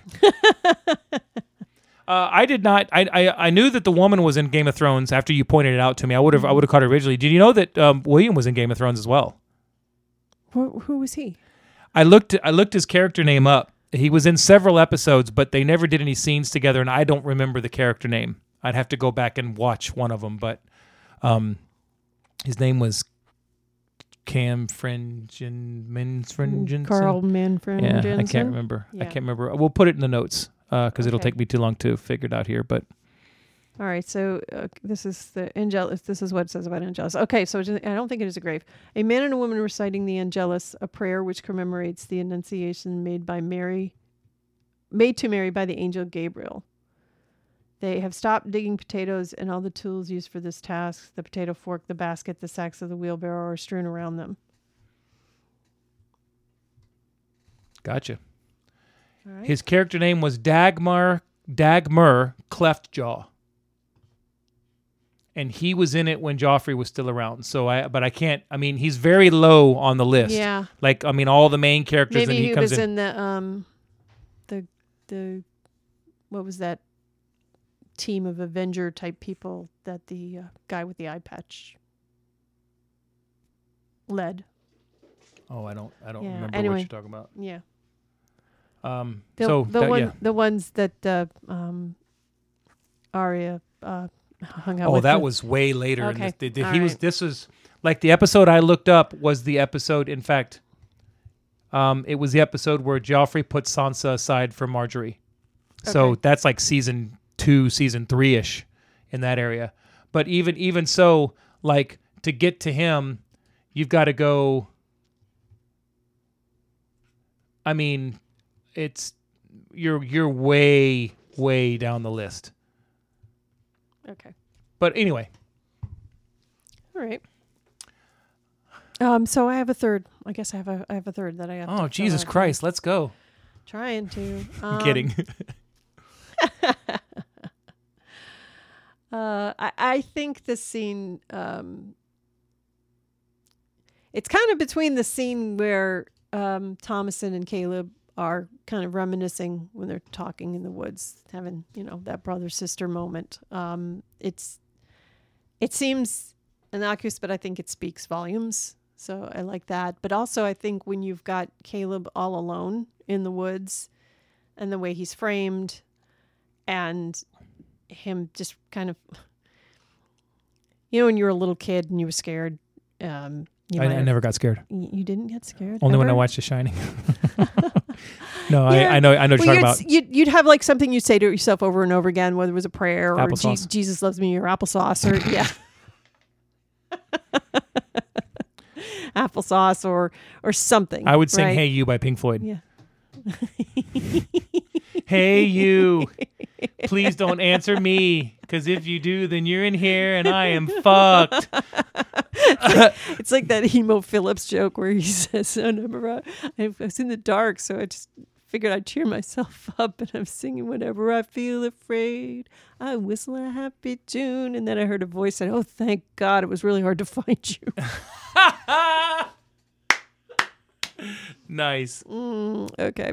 But that scene is, you feel for the poor kid. I mean, yeah, okay, he's looking at his sister's boobs, but like, who else does he have? There's no one else around for him to like look at, as a teenager. Yeah, it wasn't like he was knocking her over and ripping her clothes off. No, I mean, no, he's just curious. He's a good kid, and you feel so bad for him because of all the people who don't deserve the shit in that movie. It's probably not him. Right? So Yeah, I agree. okay. All right. So That was disconcerting how they kept showing him kind of lusting after his sister. But it probably wasn't super uncommon. probably wasn't. I mean, again, it's the Bible verse that keeps coming up when you look at analysis of this film about that particular part is, if you've committed adultery, even if you've like thought about a woman or lust of a woman in your heart, you've already committed adultery. So it's just kind of pushing that sinful nature on this poor little boy who's only, that's what you look at it, that they just start to notice the differences between men and women, right? So Right. it just makes his fate that much more sad. Yep, it does. All right. So I think I know your answer, but would you watch this again? I don't know. Even on the Halloween rotation? I don't know. It was good, but it's one of those movies that, okay, I've seen it. You know what I mean? There's nothing that stands out other than just how good the movie is. You know what I mean? It's well done. But it's like at this point, I mean, like you watch The Shining again because there's so many different things that you like and you see and you do and stuff like that. It's really slow. It's really slow. Well, it's a good thing that's only an hour and a half long movie. I might watch it again to appreciate and see things I missed. Yeah, I'm thinking that there's probably more stuff that you missed, because this is the second time I watched this, and I still watched it again with closed captioning on, because the language is not easily familiar to your ear, and you really have to pay attention. Right. And I don't think I was 100% paying attention on this one. So I to me, I enjoy it. I don't know how many more watches I can get out of it, like something like The Shining. But again, I think that this is probably going to hold up a little bit better in modern horror than maybe some of the other. I feel like I think you're probably right. I feel like if you said like, "Hey, would you like to watch The Witch again?" I would be like, "Look, I'll tell you what. You watch The Witch. I'll come in here and I'll kill the devils and the demons in Diablo 3, and we would we'd each be fighting." Look. We're doing our part. Again, Again, I've said it before. I don't like movies that end on a down note, and this movie ends on a down note. But you know what? It's not. Some people would say it's a down note. Some people say it's a. I'm going to say it's a down note because fucking of the 8 people in the movie, 7 of them died. But it's really well done. I will say I liked it better than Hereditary. Mm-hmm. Okay, I didn't.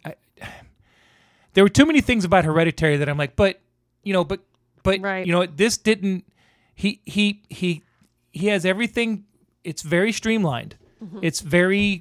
It's well thought out. It's well put together. Yeah. And I can see why you like this movie. As far as me really wanting to watch this movie over and over, we both know I'm not a horror guy. Right. And I basically watch them because you watch them. And even though I like The Shining, mm-hmm. I don't watch The Shining a lot. We watch it at the Halloween, and I've probably watched it with you in the last 5 years more than I'd watched it the rest of my life. So, okay. You know what I mean? Yeah, I get that. Yeah, so you're not as much of a... Yeah, plus it's hard for me to watch a movie and really enjoy it when I need to see the words to read it, because it's that makes it tough. And it's good he did it, because it really accentuated the realness of it. But if you asked me to watch it again, I'd probably watch it again. Okay. I just had a thought before we move on to my question for you. You don't have any more questions for me. Well, no, you would ask it. Yeah. No, I do have a question for you. You had asked, do you think he was going for the mother and then just ended up getting the Thomasin, or did he want them both and stuff like that? So I'm looking to see, and of course now I can't find an answer. At the end, when you look at the coven that's doing the ritual, adding Thomasin makes that number 7. So I don't know if they're like particular configurations of numbers you need in a coven to complete a coven or not. So that would probably help you answer. I don't know enough about that. I think a coven, I don't think there's a size to a coven that I know of. But well, I usually hear 7, or I usually hear 13, but I don't know. I think 7 is supposedly the perfect number in the Bible. they had the 7 churches, and it's, blah blah blah. So 7 seems like it would be not the number that you wanted. I don't know. Unless they were going to be like a 7-man tag team battle royal match where you had to have 7 on each side. True. I'm seeing 12. I don't know. No, so okay. So I thought you just completely ignored my wrestling battle royal match between Jesus and witches. That's a fucking episode of South Park right there. It's still not going to be 12. I mean, Jesus versus Santa Claus, but 12 works. 12. Yeah, that's 12. So I thought I had an answer, but I didn't. I'm okay. sorry. No, but it's something that I hadn't thought of. Yeah. So cool. All right. Okay. So my question for you is, what have you picked for me to watch next? Okay, we're gonna pull an Audible because it's not on my list, and I don't have a subscription to Audible. That's all right. An Audible means Blue 62, Red Dragon on 4. We're watching Red Dragon? No, we're not watching Red Dragon. We'll watch Pink Doggy. We'll run Pink Doggy. I've never seen it, but I have not heard anybody say anything but good. I've never heard anybody say anything bad about this movie, and I just saw it was on Hulu the other day. So we're going to watch The Peanut Butter Falcon. All right, cool. Yeah. Because I want to see it, and I feel like we'll just, if it sucks, we'll just ride that ship down together. All right. I'm with you. I am with you. That's it. So this has been a long episode, so we apologize for the length, but I think we've had a good conversation. Something here. she never said. Anywho, so this is the time of the podcast I say that if you would like to follow us on social media, we are on Twitter and Instagram at the handle @HoneyWatchThis. We also have a Facebook page. You can look at a complete listing of all of our episodes at honeyyoushouldwatchthis.podbean.com. And if you are, if you want to subscribe, you can subscribe to us anywhere you listen to podcasts. And if you're listening to us on, I want to say iTunes, and that's not it. It's Apple Podcasts now. Yeah. If you're listening to us on Apple Podcasts, give us a rate and review if you'd like. And if you're interested in us doing anything specific, I think we had talked about potentially throughout the last half of September and through October and maybe the first week in November doing specifically just Halloween related type movies. Not anymore. You ruined that with this movie. Oh, I'm sorry. We're going to watch real scary shit now. We're going to watch Ernest. No, I actually found one I want us to watch, so I gotta write it down. But anyway, but if you have one you'd like us to look at, please feel free to slide into our DM on any of our social channels. The other thing is if you have a podcast and would like to join us and suggest the movie, we are open to that as well. So that's what we're doing. You can follow me on Instagram at marketing_angel, or on Twitter, which I'm really not on that as much as T5FF_angel. And is there anywhere they can find you these days? I'm gbishop436 on Twitter, but I really don't do anything at all on Twitter. I don't like social media anymore. Oh, you turn into a grumpy old man. You can't say anything without people. I mean, no matter what you say, you're supposed to be able to have an opinion. You can't say anything anywhere without people giving you shit about it. And I don't need that. I can get enough shit at home. That's why Instagram's fun. It's just pictures. Yeah, I'm never anywhere cool. I mean, unless you want to see pictures of breakers and me in an attic. I mean, I'll fucking take pictures all day long, but I don't see anything cool because, everything's shut down. So. All right. And I'm not eating any fun food because I'm trying to not be fat, and I'm not drinking, and there's no sports. I take pictures of my kickboxing gloves on occasion. And there it is. And that's about it. Yeah. Okay. So I think we have said enough and talked your ear off enough for this episode. So thank you for listening. We really appreciate it. Yeah. Well, it's okay to talk about movies you like, and it didn't drag to me. It might have dragged to them, but we don't care what they think anyway. We kind of do. Oh shit, that's right. Hey, you guys are awesome. Thank you. Thank you for not noticing that it was dragging. Have a nice week. Thank you.